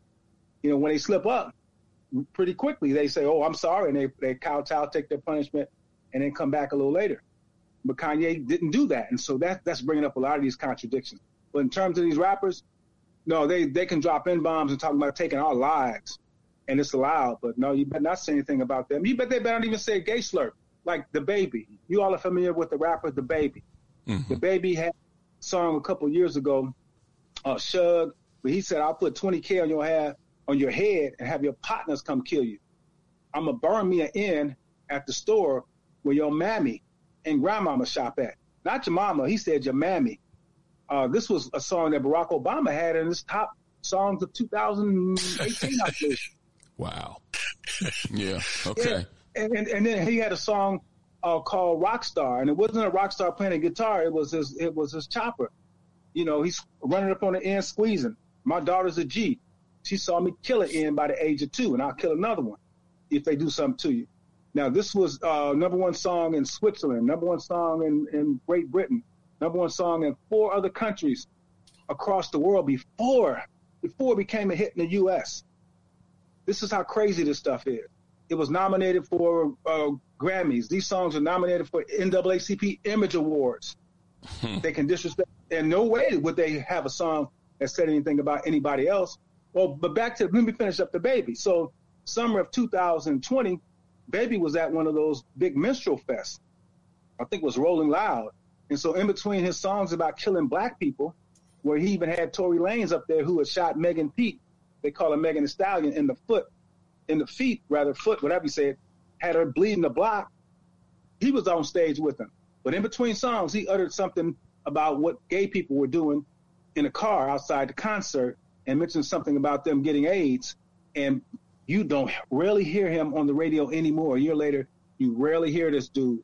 The Baby is pretty much null and void. They canceled him. They stopped him from that when he said something about gay folks, right in the midst of him, again, singing in front of most of these crackers, dropping all sorts of N-bombs on us and talking about killing us. So, no, they know better. They know, but if they don't, they put them right back in place. Brother Kwabina, is that who won the Grammy? Who was it that won the Grammy talking about leaving somebody lopsided in the front seat and all of that? Oh, yeah. I'm trying to think that was him. I know there's so many, brother. I know like Future and Drake had a song called, what was the name of the song? Life is Good, where they brag about shooting up a funeral. I'm gonna put you in the paper. I'm going to pay somebody drug money to shoot up your hearse. And that got nominated not only for a Grammy, an NAACP Image Award. Boy, I'm telling you.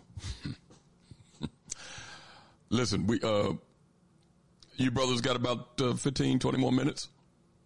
Yes, sir. Good. We're going to take a brief break, and when we come back, I know it's a lot of calls on the line, but if you got a question or comment that you want to ask our guests, jump on the line. We got a few callers that's up here that I'm going to get to right after the break. You can do that by dialing 215-490-9832. That's 215-490-9832. Our guest this evening with us in conversation, a male co-chair of CEMOTAP, psychiatrist Dr. James McIntosh, and Brother Kwabina Sadiki Rasouli of Clear the Airways. Again, jump on board with a question or comment in the time we have left by dialing 215-490-9832. 215-490-9832. Callers, we've got about 3 callers that is waiting, and I'll get right back to you after the break.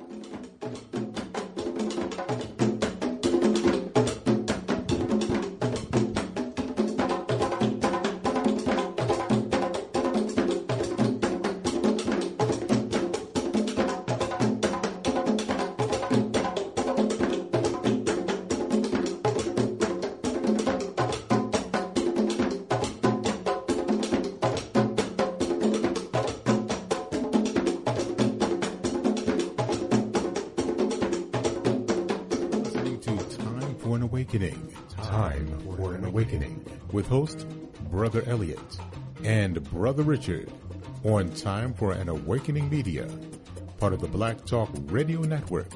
For podcasting or live program scheduling, hit them up at timeforanawakening@gmail.com.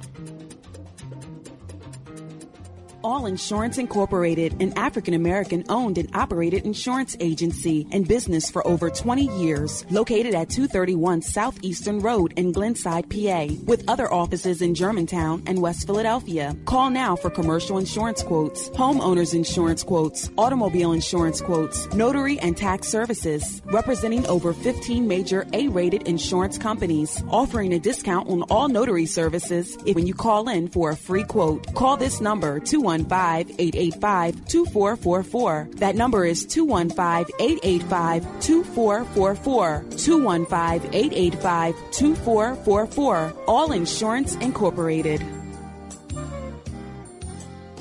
Electrical Inspections provides electrical inspections for realtors, licensed electricians, and homeowners. Licensed and insured underwriter, serving Philadelphia and surrounding area. Call today, 484-268-9837. Escape the digital plantation. abibitumi.com, abibitumi.tv, abibitumitv.com, abibitumi.store are here for you. You are ready to be free of non-African social media. Don't run from danger, run to safety. AbibiTumi.com is here for you. You are ready to be free of digital plantations to control your own products. AbibiTumi.store is here for you. ABIBITUMI, Black Power. ABIBITUMI. The only word you need to know to join your global Commit to You Black family, to join your interconnected Commit to You Black communities. Escape the digital plantation now. AbibiTumi.com, AbibiTumi.tv, AbibiTumiTV.com, AbibiTumi.store. We are here for you. Escape the digital plantation. A new era, a new phase of the struggle, where we have moved from a struggle for decency, which characterized our struggle for 10 or 12 years, to a struggle for genuine equality. And this is where we're getting the resistance, because there was never any intention to go this far. People were reacting to Bull Connor and to Jim Clark rather than acting in good faith for the realization of genuine equality. Do you think white people in this country, and I'm talking about non-segregationists, people devoid or thinking they're devoid of racism, do you have any idea of what they want the Negro to be in America? I think the vast majority of white Americans will go but so far. It's a kind of installment plan for equality. And they are always looking for an excuse to go but so far. And know that this problem needs to be solved, and we can't keep relegating it to generation after generation because a few of us got a little money, a few of us got positions, a few of us have wealth, while the masses of our people are going steadily down. No one man can rise above the condition of his people. See, brother said responsibility. Is it that we should let them take responsibility to do for us, or should we pool the knowledge that's at the table, the power that's in our community, the wealth that's in our community to change the harsh reality of black life in America? We have to do the job of fulfilling the black agenda. Thank you. Whites are expert game players in their contests to maintain absolute power.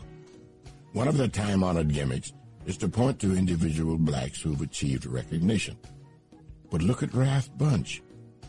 Think about Lena Horne or Marian Anderson. Look at Jackie Robinson. They made it. As one of those who has made it, I would like to be thought of as an inspiration to our young. But I don't want them lied to. Name them for me.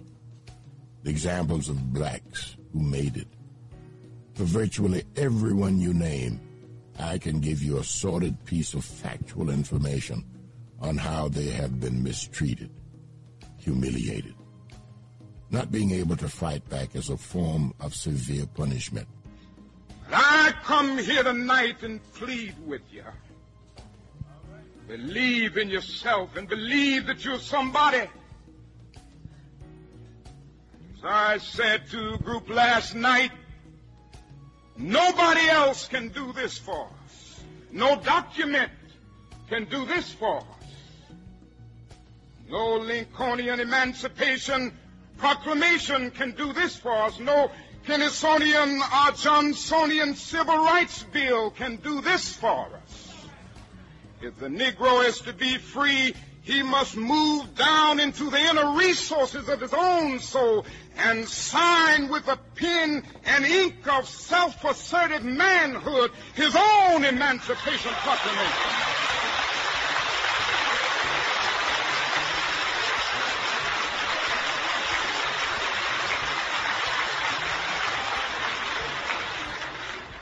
Don't let anybody take your manhood.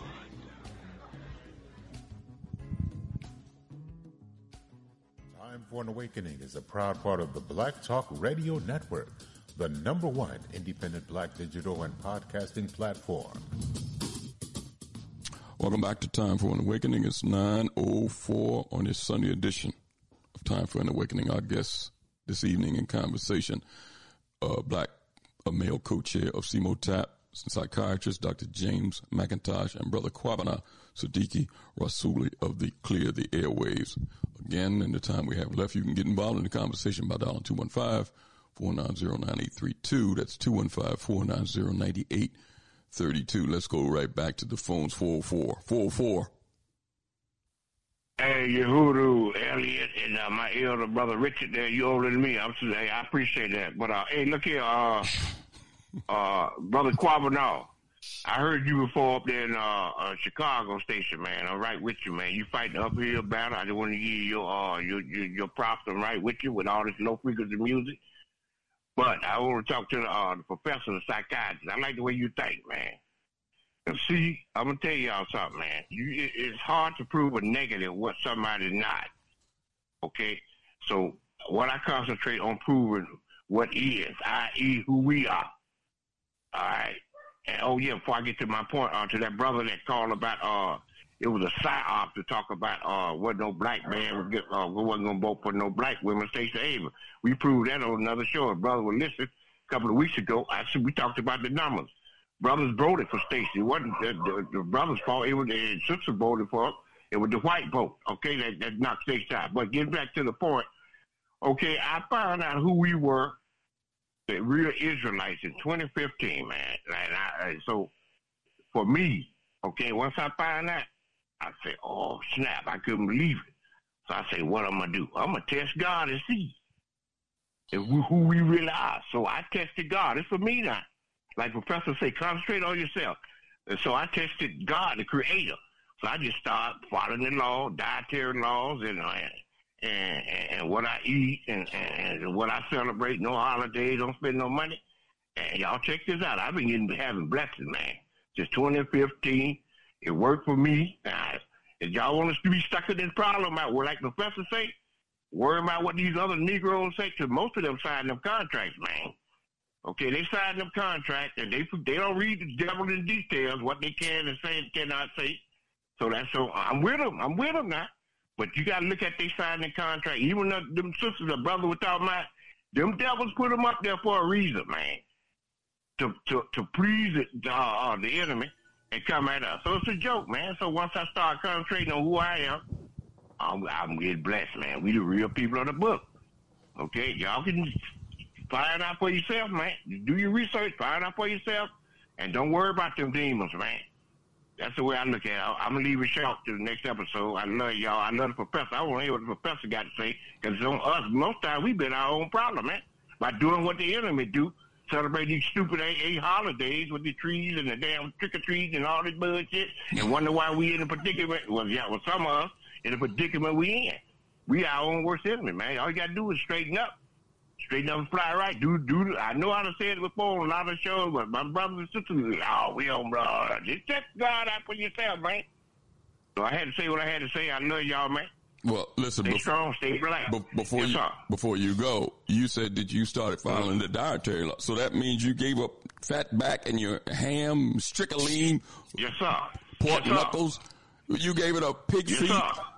Pig feet. Everything hog and shrimps and lobsters, all the scavengers and crabs and all that. I'm from South Florida, man. Gave up all that, man.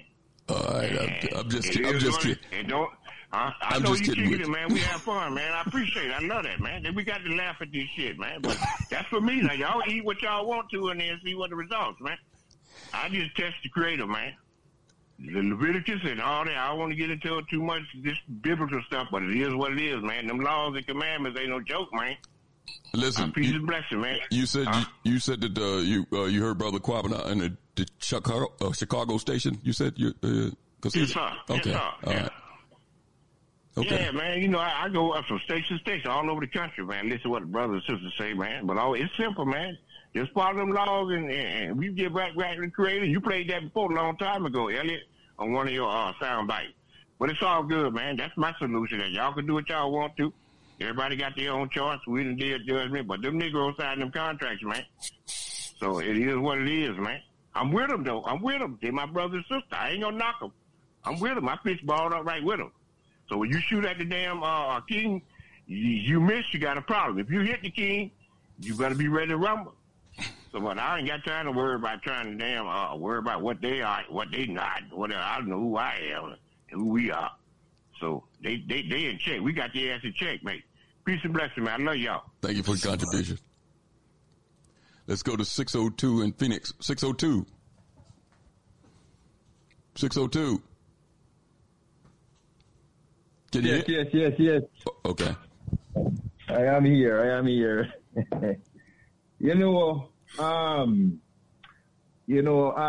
Doctor, the brothers here talking about Dr. Tony Martin. I remember back in the 90s when those Jews attacked Tony Martin when he was teaching at Wellesley University. And he came out with the broadside. And then he came out with that book, The Jewish Onslaught. Yeah, these Jewish people, what they do, they have black people in a holding pattern in America. That's all they have, black people, doing in a holding pattern to act as a buffer between themselves and the white Anglo-Saxon Protestant. That's the purpose of they keep black people here. It is those Jewish people, because he was a Jewish judge, Judge Julian Mack, and a Jewish prosecutor that sent Marcus Garvey to prison. So these people are not black people, friend. They come and pose and, we are friends. No, they're not our friends. And it's time for us to say, you know what? To hell with those people. To hell with them, okay? Look, they never talk about Henry Ford.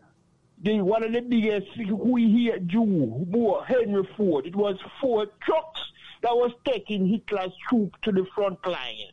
They don't talk about Benjamin Franklin, what Benjamin Franklin said about those Jews.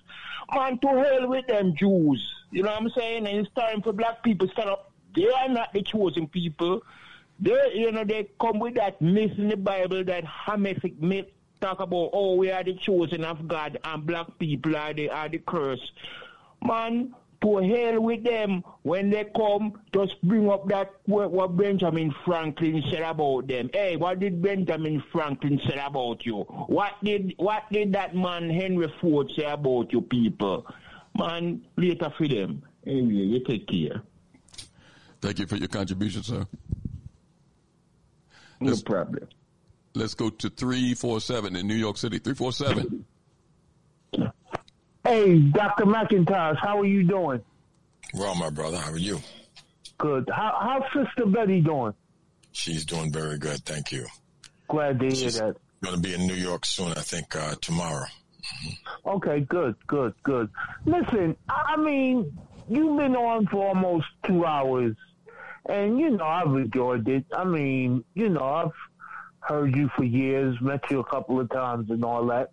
Why don't we be honest and say that the Jew is no damn ally to black people? Why are we still playing these games about there's a Jewish black coalition and all this other BS? When the reality is there is not one. And that, just basically what happened with this whole Kyrie and Kanye situation is that, they must be nothing but their children. You know what I mean? The manner in which, Kyrie had to capitulate, and he did capitulate, just goes to show, in a sense, 2 things. Number one, that our scholars and that our so-called leaders are not connected. They don't want to come out and defend young men like Kyrie, who unfortunately is doing nothing but finding himself. the sad thing is that he, at 30 years old, doesn't know that he got a whole lot more studying to do. He should basically keep his mouth shut and shouldn't say anything. But on the flip side, the elders and the scholars are supposed to be there to defend and protect them. And where are they at? You know what I mean? Where are they to say, how could a man who is a Semite be an anti of himself? Nobody stood up and made that analogy. Nobody said that, the so-called Jew is not a true Jew from the perspective of a Semite. You know what I mean? I mean, the reality is that at some point in time, we're going to have to defend our Africanness to the point to where we got to call these so-called Jews out for who and what they really are. They're no friend. They're no ally. And they do nothing but keep us in place and in line. And until we address it from that perspective, you're going to continuously have these situations where men cannot open up their mouth, even though some of them shouldn't. And those that should are not going to open up their mouth or say anything because of the type of backlash that's going to be placed on them, and we don't have the so-called scholarship or the leadership that's in a position to stand up and defend their position with the truth. And until we get to that point, this is just going to happen again and again and again. So, I mean, come on. We got to figure out how we can bring forward our truth tellers, our scholars, and set up the debate on who is a Jew and who's not a Jew, and how could you constantly attack us with this anti-Semitism every time somebody says anything? And until you do that, then we're going to be in this same trick bag. Well, let me say something. Oh, go ahead, Dr. McIntosh. Go ahead. No, you go ahead. Let me say this. In my opinion, I don't think we have to debate them at all in reference to that. They don't bring up, if you notice, when these men make an assertion that the original people that is talked about in the scriptures were black, they don't say, well, you're wrong because history says so and so and so. None of them ever go to any historical documents, point out history. None of them ever do that. The only thing they say is, oh, that's an anti-Semitic. He's anti-Semitic. That's an anti-Semitic trope. They never go to prove anything through history. If I said something about black people were in white folks were in Africa long before blacks ever did, I don't have to say, well, that's an anti-black trope. You can go to history and point out that that's foolishness. So if they're saying anything wrong, they should have their scholars ready to point it out. They never point it out. We don't have to prove anything to anybody. We have to work on our people. That's our only mission. That, though. Huh? It doesn't work like that, though. The thought merchants haven't set it up or haven't set up for that type of argument that you just put forward to be seen and heard and articulated. Well, listen, it's plenty of the men out here doing the work.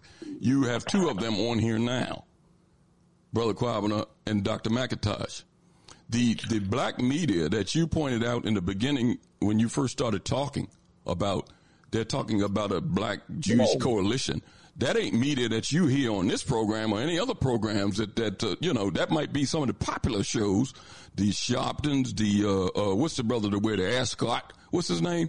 You know what I'm talking about. Roland Martin. You might hear that foolishness coming from them, and then you're not going to hear this conversation on those shows. So where is some blacks that listen to that crap? And I don't want to cast aspersions to what them men doing. Some of them probably figure they're giving out good media. But, if you're not going to talk about these issues from all fronts, then don't bother with talking about them. Avoid it, like several of them do. They avoid talking about these issues because they're afraid. But go ahead, Dr. McIntosh or Brother Kwabina, if you want to. What the brother said, there were pieces of it that I would rather respond to. And one of it was, he wants to go into the debate about those words Semite. listen, Candace Owens pointed out in that piece that I talked about that Kyrie gave the Oxford Dictionary's definition. That still wasn't good enough. In other words, it's still what this organization believes that when they say something is anti-Semitic, that everybody's supposed to just accept it as that.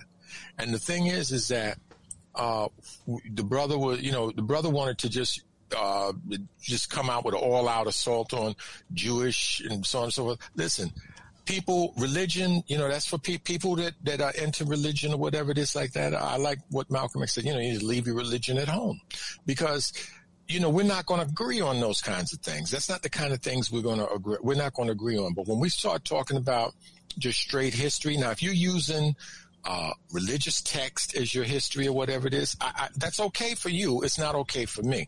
And I prefer to stick with what I consider to be the facts and to stick with what is in our interests and what is against our interests, what is hurting us, what will help us, and who is doing it. I don't think that the average Jewish person is doing what the ADL is doing. The ADL is a specific group of zealots that perform a function they believe in service, or that they say in service of the larger group. But I don't think that they're really serving that larger group because they're really creating the very emotions that they complain about. When you beat down a Kyrie Irwin, when you emasculate him, when you put him on the whipping post, they're not creating the black Jewish coalitions that they think could exist. I'm not looking for that particular coalition. Brother talked about how Marcus Garvey was pilloried. If you look at how the media is colonized, you can look at Wikipedia. If you look up Dr. Jeffries' name, all the things that Dr. Jeffries did, in the middle of it, they're going to have something about anti-Semitism. If you look up Marcus Garvey in Wikipedia or something like, again, right in the middle is going to be that stuff. See, that's how does that happen? How does it just everywhere you hear somebody talk, and I've heard black people talk, when they talk about Marcus Garvey, they're going to call him an anti-Semite. Marcus Garvey was too busy being for Africans to be anti-something. And he was, I'm the Surgeon General of the UNIA, Marcus Garvey's organization. So, I feel a right to speak on this. What Marcus Garvey said is if 400 million of us could, just get to know who we are, that and to understand that within us is a sovereign power, something that is absolute, and authority is absolute, then overnight we would have a new race, a nation, and an empire, irrespective of what the world thinks. And that's what I think we need to be about. Don't get dragged down into rabbit holes. There's places when you have when you're in a war, you have to consider all kinds of things. You have to consider the terrain. You have to consider which way the sun is shining. You have to consider all kinds of things. And you should pick the battleground that is to your advantage. When you start dealing with mythological stuff, I don't see where that's not the ground I want to fight on. Now, if you want to fight on that, you do that. I'm going to stay with the facts. That the ADL is a spy organization, has been shown to be that, in court documents and, search warrants and, various media accounts, and that they're nobody that Kyrie should be meeting with. They're nobody that you should be paying a fine to. They're nobody that you should be enriching and that you should be giving any kind of credibility. And then if you have Jews like Lenny Brenner who attack it, I don't put him in that I'm not going to put him in that category. If you have a man married to a Jewish woman like Wilbert Tatum, and he attacks the ADL and he attacks those things that they're doing and he exposes those things, I'm not going to put him in that category because I want to stay focused on the particular, it's a war, and I want to stay focused on the particular battle that we are in this particular war. So it's not just Kyrie and Kanye on the whipping post, it's us on the whipping post. And okay, so let me finish one point, brother. On the 26th at 2 p.m., we're going to have James Small on there with us. You say that our scholars yes, our scholars spoke up, but through the colonization of the media, you don't know what our scholars have said. Yep. You don't know what they've said because you're reading the mass market media, and then for you, that's what happened. But that's not all that happened. Lots happened. Come into the Zoom on the 26th. Also, tomorrow, on Tuesday, Dr. Ma'at has a platform. I think it's mainly on YouTube. You'll have to look it up. I'll also put out an email tomorrow to tell myself and Dr. Jeffries are going to be on that platform on Tuesday night. And we're going to talk about the Leonard Jeffries war that took place in the 90s with the same people. There's other documents that we have to show you the stuff that happened with those same people. When William Loren Katz came out, said a long thing for Jeffries. I don't want to fight with William Loren Katz. I want to fight with the ones that's fighting me. Okay. So yes, Europeans are doing certain things to us, but that doesn't mean that I want to hit the bus driver in the morning. It doesn't mean that. You're wasting your time because the majority of people, deal with, focus. We got to get focused and we got to think in a military fashion. In a military fashion, you're trying to hit the key things that can hurt you and the key things that are your problem. You don't want to fight everybody in the world. That's not to your advantage. Hey, thanks for Dr. McIntosh, I have to say this. And when you talk about the 90s and all of that with Dr. Jeffries and City College and, all that was going on, I just laughed because I was right there. So, I know all about that stuff. You know what I mean? Yes. The reality is this. I guess it must be my age and my frustration is, why is it 30 years later, we still going through this bull sugar honey iced tea with these Jews? That's my frustration. At some point in time, what about you? What about you? You're not going through it? No, what are you doing? You said that we're going through this. What are you? Are you going through this? I'm talking about black people, myself also. I'm not leaving myself out of it. We all going through it. But my thing is, 30 years later, where are the scholars and the so-called leaders at to deal with the ADL? Why are we still allowing the ADL to do what they do? Because it's been said, if you want to hide something from our people, where do you put it? You put it in a book. All right? So Dr. Jeffries has written. I have written. James Small has written. And what we're doing here on this program today is to remind you of the stuff that we wrote and to tell you that it's the same stuff right now. If Kyrie and Kanye had read what we had written, then they would know what it was they were dealing with, and they might have handled things in a different way. I hear your frustration, brother, but as I said before, I think what we have is a tactical, what's the way to go about it? What is the way to go about winning? What is the way to go about getting us off of this whipping post? I believe that we need to eliminate media that's offensive to African people. I believe that we need to do all the things that Marcus Garvey said. The Jew is behind giving WGA. I don't know whether brother, you're making me very suspicious that you want to take this conversation. Come on. In that way. Because the issue is, Dr. McIntosh, what I'm saying to you is, I understand and I agree with you. But the issue is that these individuals are causing our people harm, and we're not in the position to defend ourselves. Well, you know what? Thanks for the contribution, bro. Let's go to 215. 215. Good evening, Brother Elliott. Good evening, Brother Richard. And good evening to your beautiful, distinguished guests, Dr. McIntosh and Brother Kwabina. How y'all good brothers doing tonight? Great, brother. Thank you so much. You're more than welcome. Our praises be to Allah. First right off the bat, I'm going to make it tie this up real quick. As we all know, Dr. King, they even labeled Dr. King anti-Semite at one time. So, we see that think about that, Dr. McIntosh and Brother Kwame. They call Dr. King an anti-Semite. These people, they have no human decency, for lack of a better word. No bounds, no low bounds, boy, they not go, I tell you. But anyway, real quick, Dr. McIntosh and Brother Kwabina, I want to ask y'all two gentlemen a question. When that war criminal comes to the United States, like he annually do, Netanyahu, the war criminal, when he comes to America and he speaks at AIPAC and stuff, I want to ask y'all, do you or Brother Kwabina get an email or whatever saying well, can they get y'all permission? Do the Jewish community or the Jewish Congress ask y'all, can y'all have that permission for that criminal to come over and speak to the Congress? I don't think y'all get an email from them. And you know that answer. Yeah.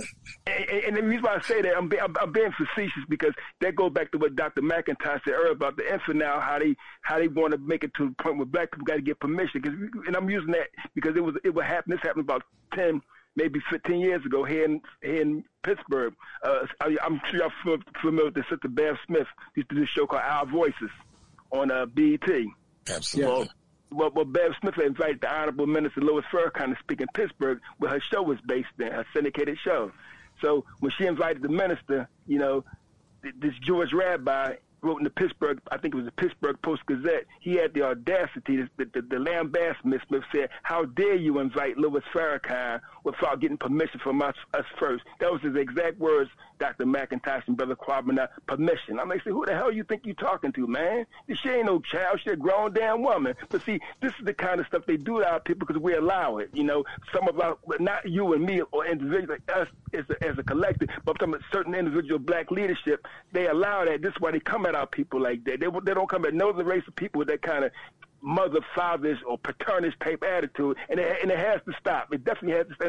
And that's why I applaud y'all for what y'all doing on November 26th, Dr. McIntosh. That is so important what you and Brother Kwabina and all y'all doing, having people like Leonard Jeffries, Dr. Jeffries, and Professor Smart, because this stuff's got to stop right now. And I will hope, by the grace of Allah, I will just hope and pray that this thing can reach the black athletes like Kyrie, LeBron James, Kanye, and can reach black media and get them some backbone when they see our strong brothers coming, not chucking the job, but coming with the real truth. It can get them some backbone. It can get people like people like Hakeem Jeffries and Al Sharpton. They can even make sure they get a copy of that. That way, when our people heard of them strong brothers coming with the truth, they can stop kowtowing to these Zionist entities. Because I'm always very careful myself because, like I said, I know many white Jewish people. I ain't going to say many, but I know of quite a few, Dr. McIntosh, and they don't agree with Israel. They don't agree with Israel's mistreatment of our Palestinian brothers and sisters. They don't agree with how they disrespect black people and stuff like that. Matter of fact, like you said about the man, Professor Dr. Katz, they are called anti-Semitic. One Jewish lady I had dinner with her. I'm trying to tie this up real quick. A few years ago at Islamic banquet down in Bethesda, Maryland. Her name is, I don't know if you're familiar with her. Her name is Phyllis Bennis. And she's part of Jewish Voices for Peace. This woman has been hard on Israel more than any other person I know. She's Jewish, and she has been called a Jew hater. She has been called anti-Semitic because she comes down on that Nazi, racist, Zionist regime over in Israel. You know what I mean? So you got people out there among them fighting against them and everything like that. And that's why, again, I say it's important what y'all doing because this disrespect that they had towards our people, where they want to control our people. And I close these last two comments, Dr. McIntosh and Brother Kwabina. As you well know, a few years ago, and this is why I say how cowardly is black leadership is. That's maybe after November 26th, they can get some backbone and speak up. You had Benjamin Netanyahu, the war criminal, a rabbi, a prominent Jewish rabbi over in Israel, who was a close ally of Netanyahu. He referred to black people as monkeys. He said we was monkeys, and when the Jewish press pushed back on him and stuff and told him, well, what you're saying is wrong, and you shouldn't say things like that. You should apologize. He said, I'm not apologizing. I go by the Talmud. He said, in the Talmud, these people are subhuman and stuff. I didn't hear one black leader, same Negroes that you see in that congressional black, they're so quick to come out and go after Minister Farrakhan or Dr. Jeffries. Them Negroes, they open up their damn mouth. See, that's the cowardness that I'm talking about. You can sit there and this man can demean our people and call our people monkeys, and y'all Negroes don't make them have no account of their behavior or their words, but you go after your own people. And that's why I say after November 26th, hopefully, Dr. McIntosh and Brother Kwabina, this could be a start in stopping that slave mentality and stuff like that. And like you said, when you point out anything's critical, like you told the brother, you just deal with the facts, Doctor. You said we ain't got to get in the name call. We deal with the facts. When you point out just facts about them, you're anti-Semitic. Like, for example, on a black radio station as well as on a white station, when I point out the fact about how Israel, for years, supplied the racist regime in South Africa with weapons to kill our people. And so wait till Sharpeville, there was weapons that was given to South Africa by the Israeli government to murder our men, women, and children who was marching peacefully for human rights and stuff like that. But when you point that out, oh, you're anti-Semitic. When you point out, like you said earlier, and I close with this, Dr. McIntosh and Brother Kwabina, when you point out about the Jewish gangsters, I told Elliott many times, nobody was more vicious than these white Jewish gangsters, Meyer Lansky, Bugsy Siegel. You know what I mean? These people was cold-blooded killers, man. Some of the guys were so cold-blooded, they make Al Capone look like a Boy Scout. Man, there was Murder Incorporated, the Detroit Purple Gang, made up of Jewish gangsters, Al Bernstein, all them guys. Them guys was cold-blooded killers. They created the drive-by. You know what I mean? But see, you point these things out, oh, you are anti-Semitic. Ain't no damn anti-Semitic. The truth is the truth, man. Simple as that. Ain't nobody no anti-Semitic. Just telling the truth. That's all. So now that's all I want to say, Dr. McIntosh. I know y'all want to close the show. I just want to get my comments in, and I applaud you and Brother Kwabina for what y'all doing. And like I said, I'm looking forward to November 26th. So hopefully that can be a groundbreaking thing, and it can be that seed that we plant to finally throw off this yoke of white Jewish control over black people once for all. That can be the start, and get these Negroes, cowardly Negroes, that Congressional Black Caucus and others in the entertainment field to have some backbone and stand up, like Dr. King said. Don't let anybody take your manhood and your womanhood away from you. So hopefully this could be the start of something very beautiful, man. And I'm praying to Almighty God Allah for y'all's success in that, because y'all's success means all of our success. And I applaud y'all two brothers for being honest and open and not scared to speak the truth to power, man. That's all you can ask for. Thank you, Brother Elliott. Put me on mute now, listen for the rest of the show. Thanks for your contribution, brother. You're welcome. Dr. McIntosh, listen, looking forward to the 26th. I got a request. Is it possible that you could send me the stream address? Because I'd like to stream this across Time for Awakening, part of the Black Talk Radio Network. Well, when you say the stream address, I can send you the link to the Zoom. Good, and then I can just log on and stream it from that. Beautiful, beautiful. We appreciate that, actually. I wanted to add to that brother's quotation. He quoted, there was another, at a funeral for a guy named Baruch Goldstein, who was a zealot. There was a Rabbi Yaakov Perrin, and he said that 1 million Arabs are not worth a Jewish fingernail. So I just wanted to add that. I just wanted to put that out there. He was trying to say in terms of, see, when you're talking about the zealots, that's not the average person. That's the people. That's the kind of people that we are dealing with, are these zealots. And that's what we have to, I think, that's whose foot we have to get off of our neck. 1 million Arabs not worth one Jewish fingernail. That's what he said. That was after this Baruch, I think, had done some sort of terrorist act. Before we leave, Brother Kwabina, a question for you, because I've heard Brother Scotty talk about you for a number of years and the organization, Clear the Airwaves. Being that you are familiar with a lot of the, our young hip hop artists, and they don't really have to be that young. Are they familiar with the work that you're doing? Do they come and openly talk to you about why they're portraying some of these negative images?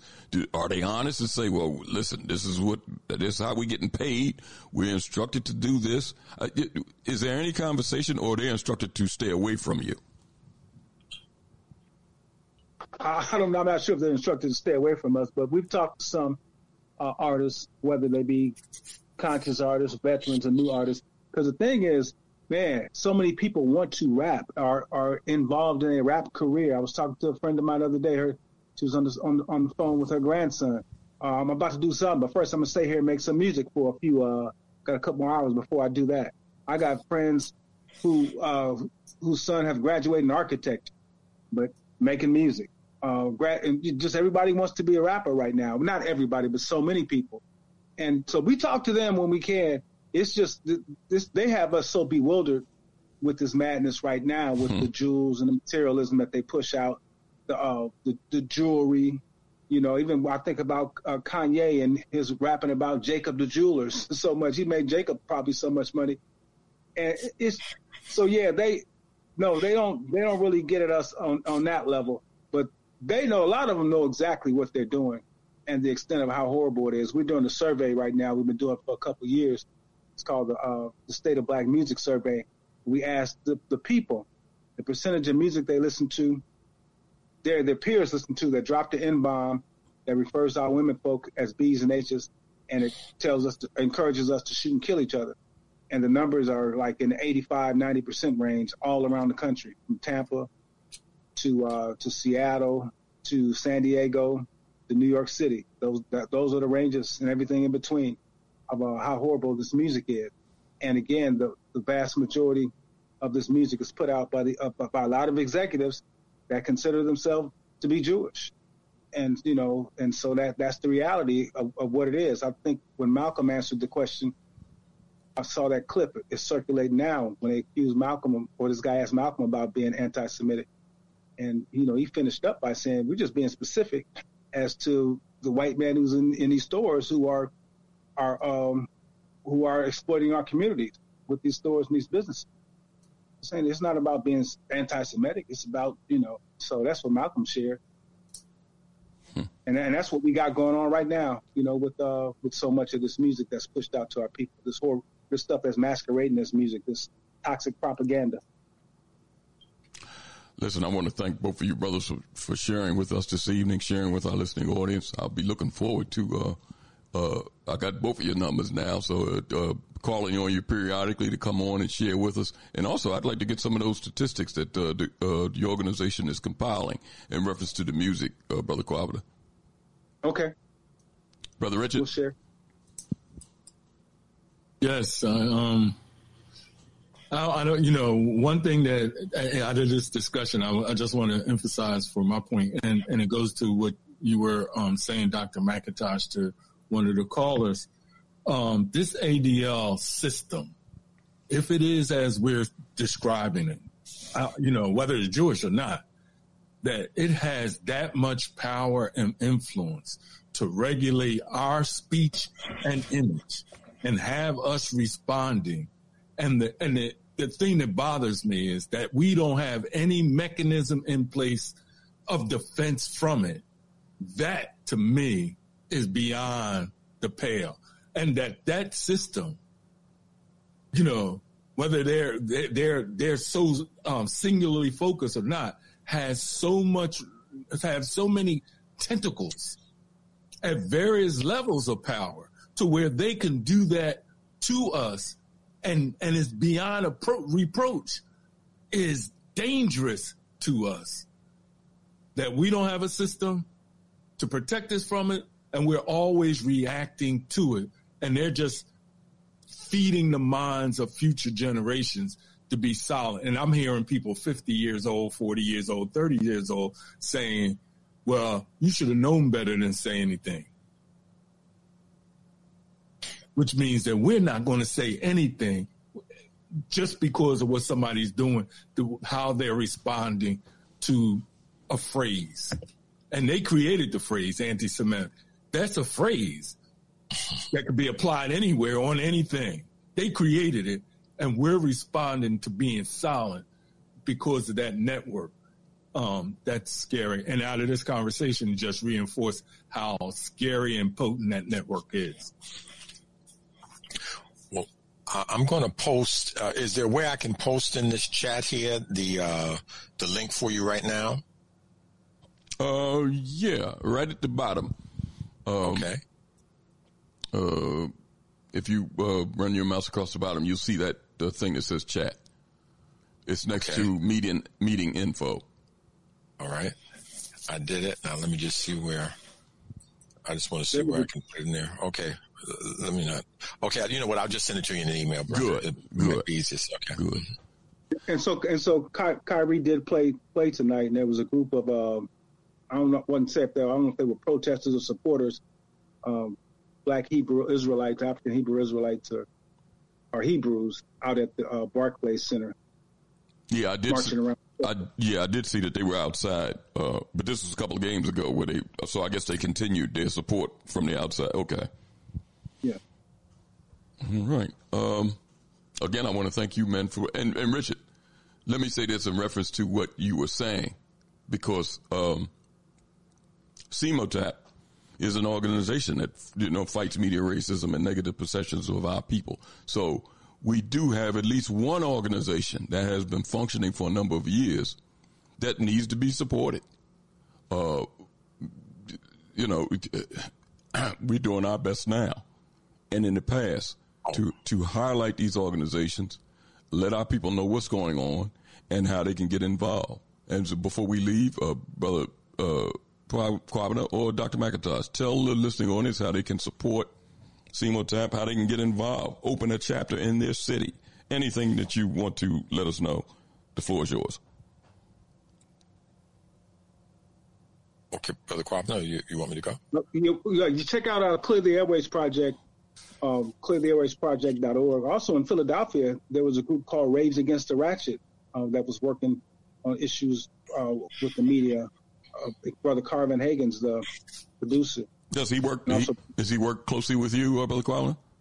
We worked together, him and Harold Russell, for a little while with the National Black Leadership Alliance and what have you. But for a little while. But I'm not sure how much work they're doing now. But they were very strong and holding protests and demonstrations at Power 99. And actually, they got the city of Wilmington, Delaware, to pass a resolution condemning the ratchet killer radio stations in Philadelphia. We did the same in Gary, following their lead. And also there's a resolution that's pending right now in the largest city in the country, New York City, that we work with CEMOTAP and Educate to Empower to get that, again, back to them to let them know to go ahead and have some action on that resolution that's sitting in their city council chambers right now. Richard, are you aware of the brother that Kwabina just spoke on? No. Okay. I was just ready to check it out, follow up on it. Okay. Yeah, I wanted to say thank you to you, brothers, for having us on here. This is a big support right here where we can just talk to people and tell people, and give the information to people. At our forum on the 26th, we'll give you our Cash App, we'll give you our address, our mailing address, and anybody who wants our mailing address, it's CEMOTAP at 13505 Rockaway Boulevard, South Ozone Park, New York. And that's 11420. So that's CEMOTAP, 13505 Rockaway Boulevard, South Ozone Park, New York, 11420. But this, to really be able to talk for a couple of hours with people who are interested and to exchange the ideas, and I'm so glad that Brother Kwabina was able to come on with me. This is support. It's not the kind of, we're always going to be outnumbered, outgunned, outfinanced. I told you back in the 90s, the ADL's budget was 30 million. So I know it's, over 30 million. So I know it's more than that now. It's probably double or triple that. Who knows? But money isn't everything, basically, yes. It's being in the right and, being ready to sacrifice what you have to sacrifice in order to win. Brothers, I want to thank you for being with us and talk to you soon. Yes, sir. Appreciate you, brother. Thank you. Okay, now. Yes, sir. Peace, everybody. All right. Richard.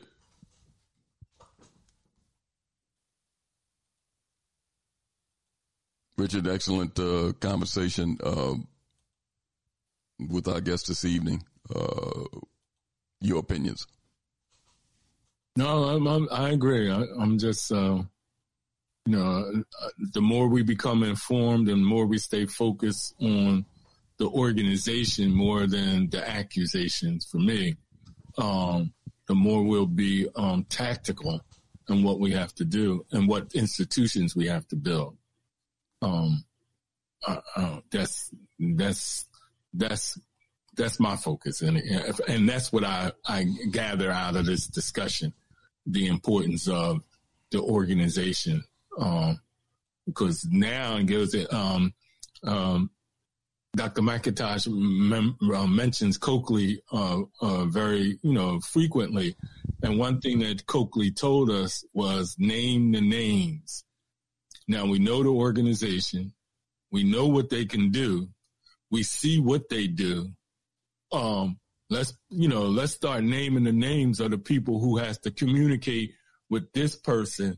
Because it ain't just like, it's either the people do it on their own, like, or somebody's communicating, somebody's creating a relationship with somebody in order for them to have a network that's effective.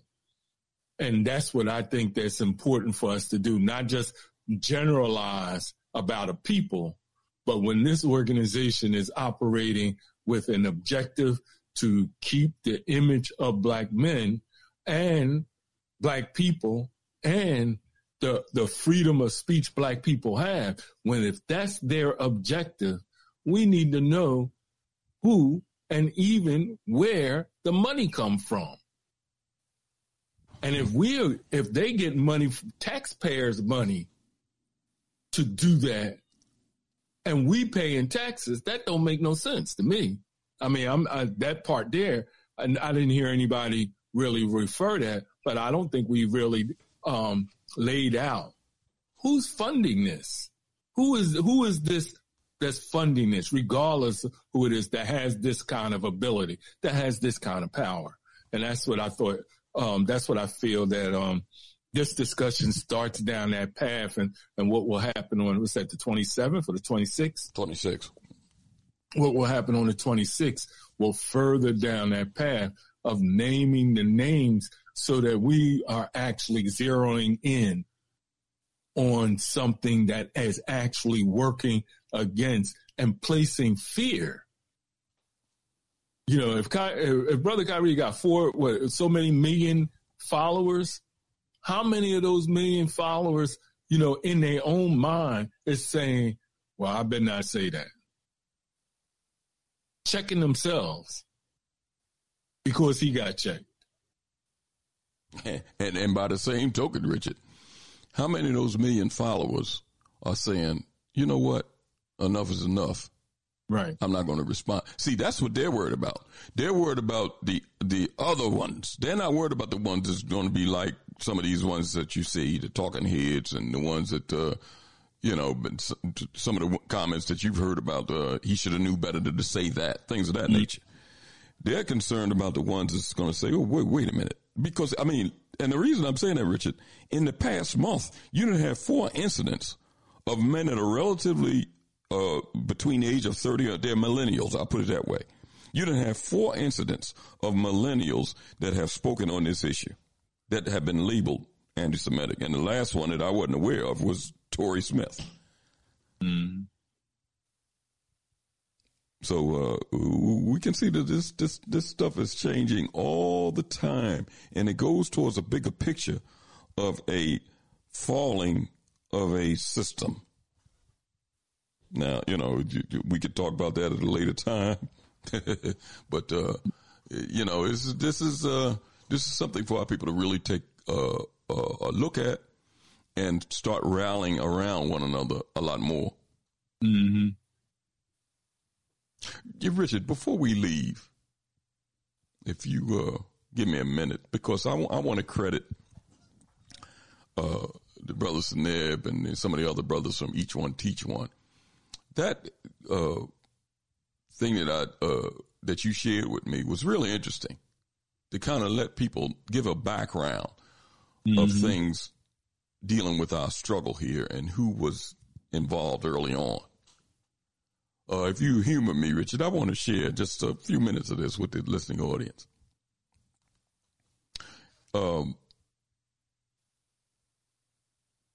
And folks can check this out too. This is really interesting. I want to credit those brothers, and when they can come on, I like them to kind of talk about it themselves, because they're the ones that did a lot of the research. Because I'm only scratching the surface of some of the things that they presented, Richard.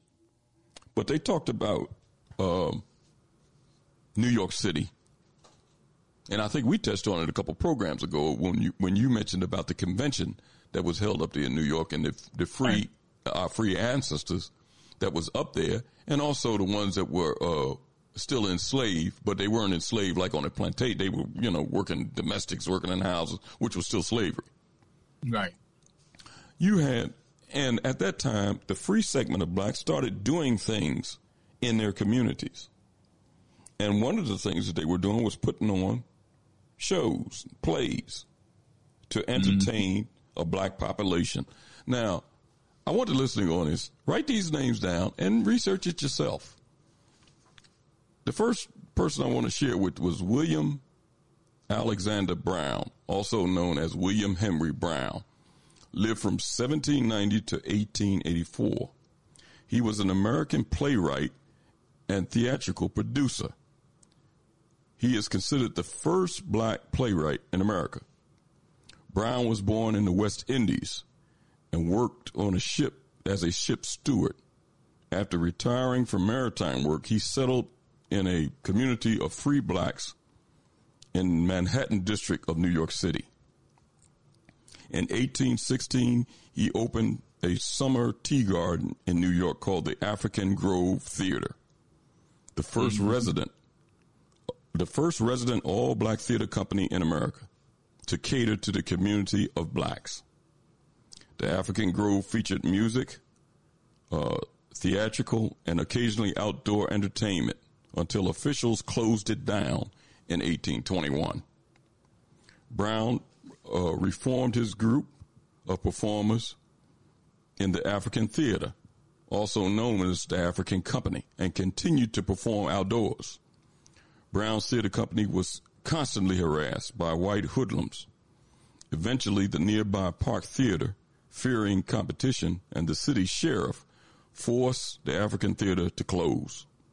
Brown continued performing outdoors illegally. The last recorded performance of the African Theater was on Mercer and Houston Street in January 1824, and it wasn't until after the Civil War that all black theater companies began to emerge again. Now, Richard, it talked about him starting the African Grove Theater, an African theater company. But it said it was shut down by city officials in 1821. And basically, when they were forced to do it outside, they were really came against. In 1824, it totally was closed down. Now, it just says city officials and white hoodlums. Now, let me read this other one for the listening audience. Just do your own little research. Look up William Alexander Brown. Look at everything in reference to him, and especially if you have young people involved in theater. Let them know who these men were. But let me share with you the backstory behind this stuff being closed down and the black theater that was going on in the black community was shut down. Because if you do the research, you'll see that whites were coming to this black theater and patronizing. Let me read this to you, listening audience, and mark it down. Mordecai Manuel Noah, 1785 to 1851. Born in Philadelphia, Pennsylvania, was an American sheriff, playwright, journalist. He was born a Sephardic Jew ancestry. He was the most important Jewish lay leader in New York in the early 19th century, and the first Jew born in the United States to reach national prominence. His politically motivated reviews, blasting plays, and performers of the colored William Brown African Grove Theater led to his identification as the originator of the stereotypical black portrayed in American minstrels, and is known as the father of Negro minstrelsy. Now, Richard, it said that he was a journalist. And he wrote all kind of scathing reviews about the African Grove Theater. Because he was putting on plays that the people wasn't coming to see. The people was going to see the African Grove Theater plays with black performers. Doing regular plays, not just minstreling. They said that he was the father of those negative images that went all over the world. Now, let me finish this up. It says Mordecai Noah was a vocal proponent of slavery in the United States in the mid-1800s. Noah wrote that to emancipate slaves would be to jeopardize the safety of the whole country. The Freedom's Journal called Noah the black man's bitterest enemy. Noah wrote a play called The Fortress of Sorrento, which was poorly reviewed and never staged by a white theater. However, the African Grove Theater staged and performed it. Being associated with African Americans whom he dubbed as eternal slaves made Noah very angry. He raided the theater, declared it illegal, and denounced black Americans as unfit to vote or hold office. Now, wait a minute. Just remember that I said that he was an American sheriff. So right. he had power in New York. Right. So when you see the first one saying that the African Grove Theater was shut down in 1821, he did it. He did this. The first, what this thing said, the first Jew of prominence in the United States was an avowed racist. Let me finish this up. Noah was known to use his power as the editor of the National Advocate and law enforcement powers as a sheriff to personally shut down rival plays produced by black theater groups that drew attention and revenue away from his productions, with some reports that the performers continued to recite their lines as they were being dragged from the stage to prison cells. Now, this guy shut down black theaters so he could put on blackface and zip coons and all this other stuff. He was the father of this Negro minstrelling. The Freedom's Journal said that he was that type of stuff was degrading and insulting to black people. The Freedom's Journal was the first black publication in the United States, right, Richard? Yep. They said that he was. They said that he was the black man's bitterest enemy. This Jewish, the first. Now let me read it again. He was the most important Jew lay leader in New York in the early 1900s and the first Jew born in the United States to reach national prominence. An avowed racist, shut down black theaters up there, dragged the performers off to jail, didn't want them performing or voting or doing anything, and then said, well, let me do something. I'll put on theaters and put black cork on people's faces and have them jumping around with all types of racial stereotypes. Maybe they'll apologize for that. Because let me read this here before I close it out. And this is in the Encyclopedia Britannica. Minstrel show, also called minstrelsy, an American theater form, an American theatrical form, popular in the early 19th and early 20th centuries, that was founded on the comic enactments of racial stereotypes. Although the form gradually disappeared from the professional theaters, its influence endured in vaudeville, early radio, television, as well as motion pictures and the music world industry of the 20th and 21st century. So, Richard, is saying that those things are still around now. The racial stereotypes, the negative images being portrayed all around the world. And it's kind of odd that the same people in power in these record companies, these movie productions, was the same one historically that shut down the first black theaters in this country and was the father of the so-called Negro minstrelling. Maybe that's anti-Semitic, but it looked like a fact to me. See now, Elliott, you know I ain't supposed to do this, but you done started something. I just want to do a paragraph if you don't mind. No. And this is in the Jewish Encyclopedia, JewishEncyclopedia.com, talking about Noah. a projected city of Ararat. With this purpose in view, Noah in 1825 originated the plan of establishing a Jewish colony on the Grand Island in the state of New York with the assistance of a friend, a Christian of the name of Samuel Lackett. He purchased 2,555 acres of land for the sum of $16,985. Feeling assured of the success of this undertaking and of the readiness of the co-religious to follow him, he issued on September 1st of that year a manifesto to the Jews throughout the world,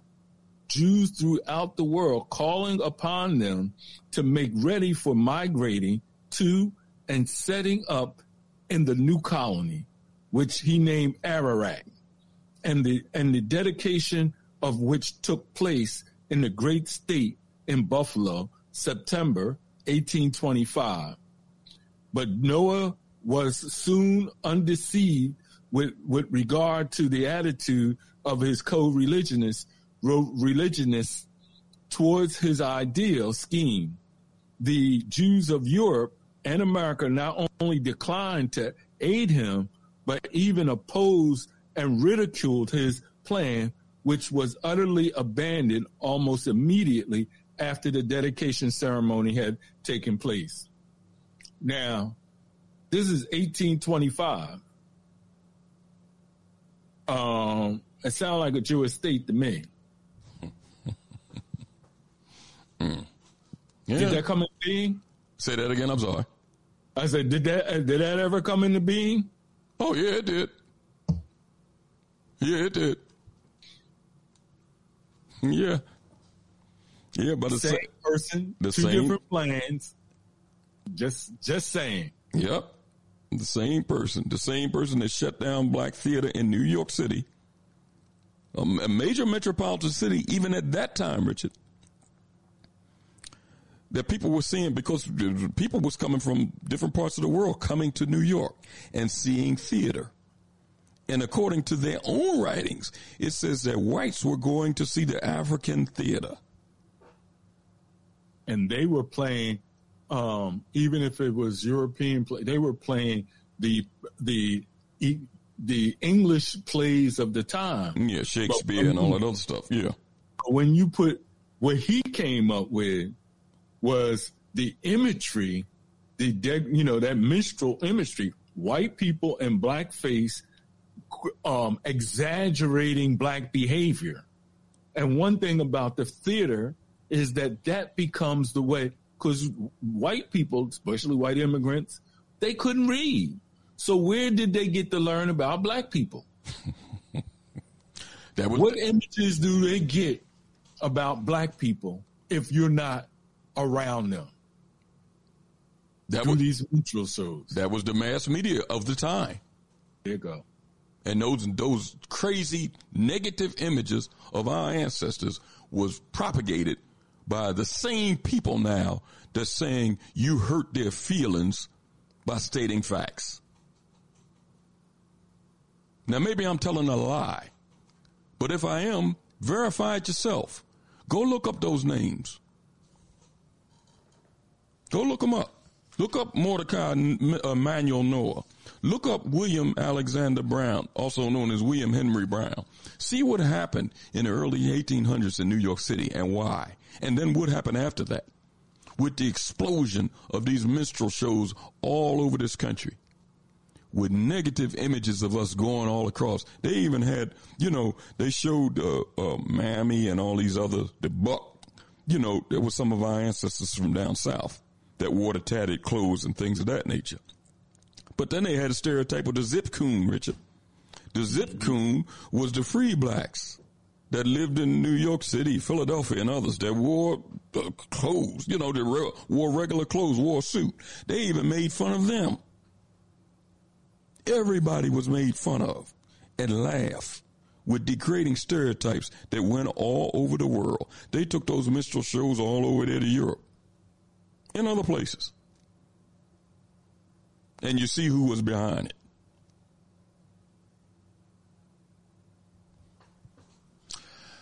Before we leave tonight, I want to give the lineup on Time for an Awakening Media. Mondays, Wednesdays, and Fridays, African Perspectives with Brother Oshi. Always interesting dialogue and topic on African Perspectives. That's Mondays, Wednesdays, and Fridays, 11 a.m. to 1 p.m. I mentioned before that some of the lineup is going to change going into the new year. I do want to announce the return of Black Reality Think Tank, and Dr. William Rogers will be coming back on December the 1st after a little health issue, but he's ready and can't wait to jump back in the saddle. So that'll be December the 1st, Black Reality Think Tank, and his regular spot, Tuesdays, 8 p.m. to 10 p.m. on Time for an Awakening Media. On Wednesday, the Black Farmers Program, West Georgia Cooperative, from 7 to 8, and from 8 to 9, Black Agenda Report with Dr. David Muhammad. On Thursday, Mississippi on the Move, the Black Liberation Movement with Brother Patrick Lumumba. That's 7 to 8 on Thursday, and on Friday, Time for an Awakening is back from 8 until. Also, Saturdays from 7 to 9, the Elders of Sankofa with Brother Alfonso Watkins. I want to thank everybody for listening to the program this evening.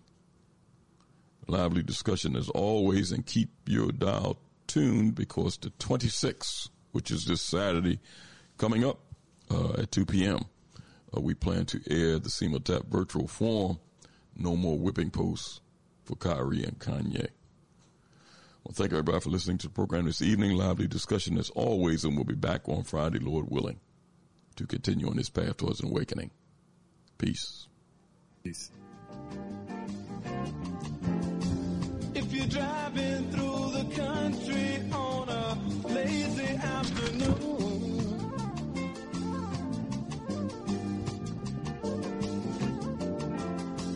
or you're watching your children playing after school,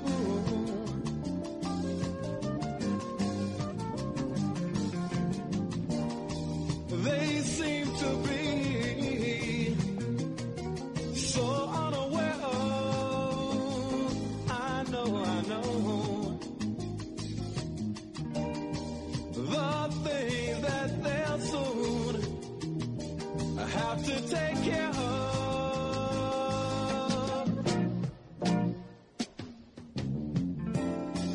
We've got to do something, yeah, to save the children.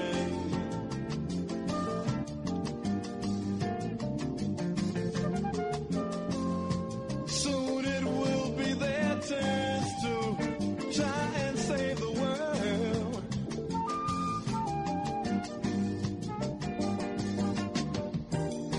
Right now they seem to play such a small part of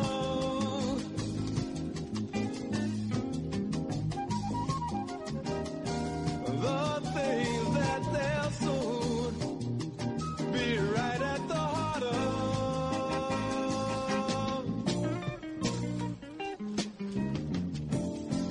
My little Tommy, he said he wants to be a fireman.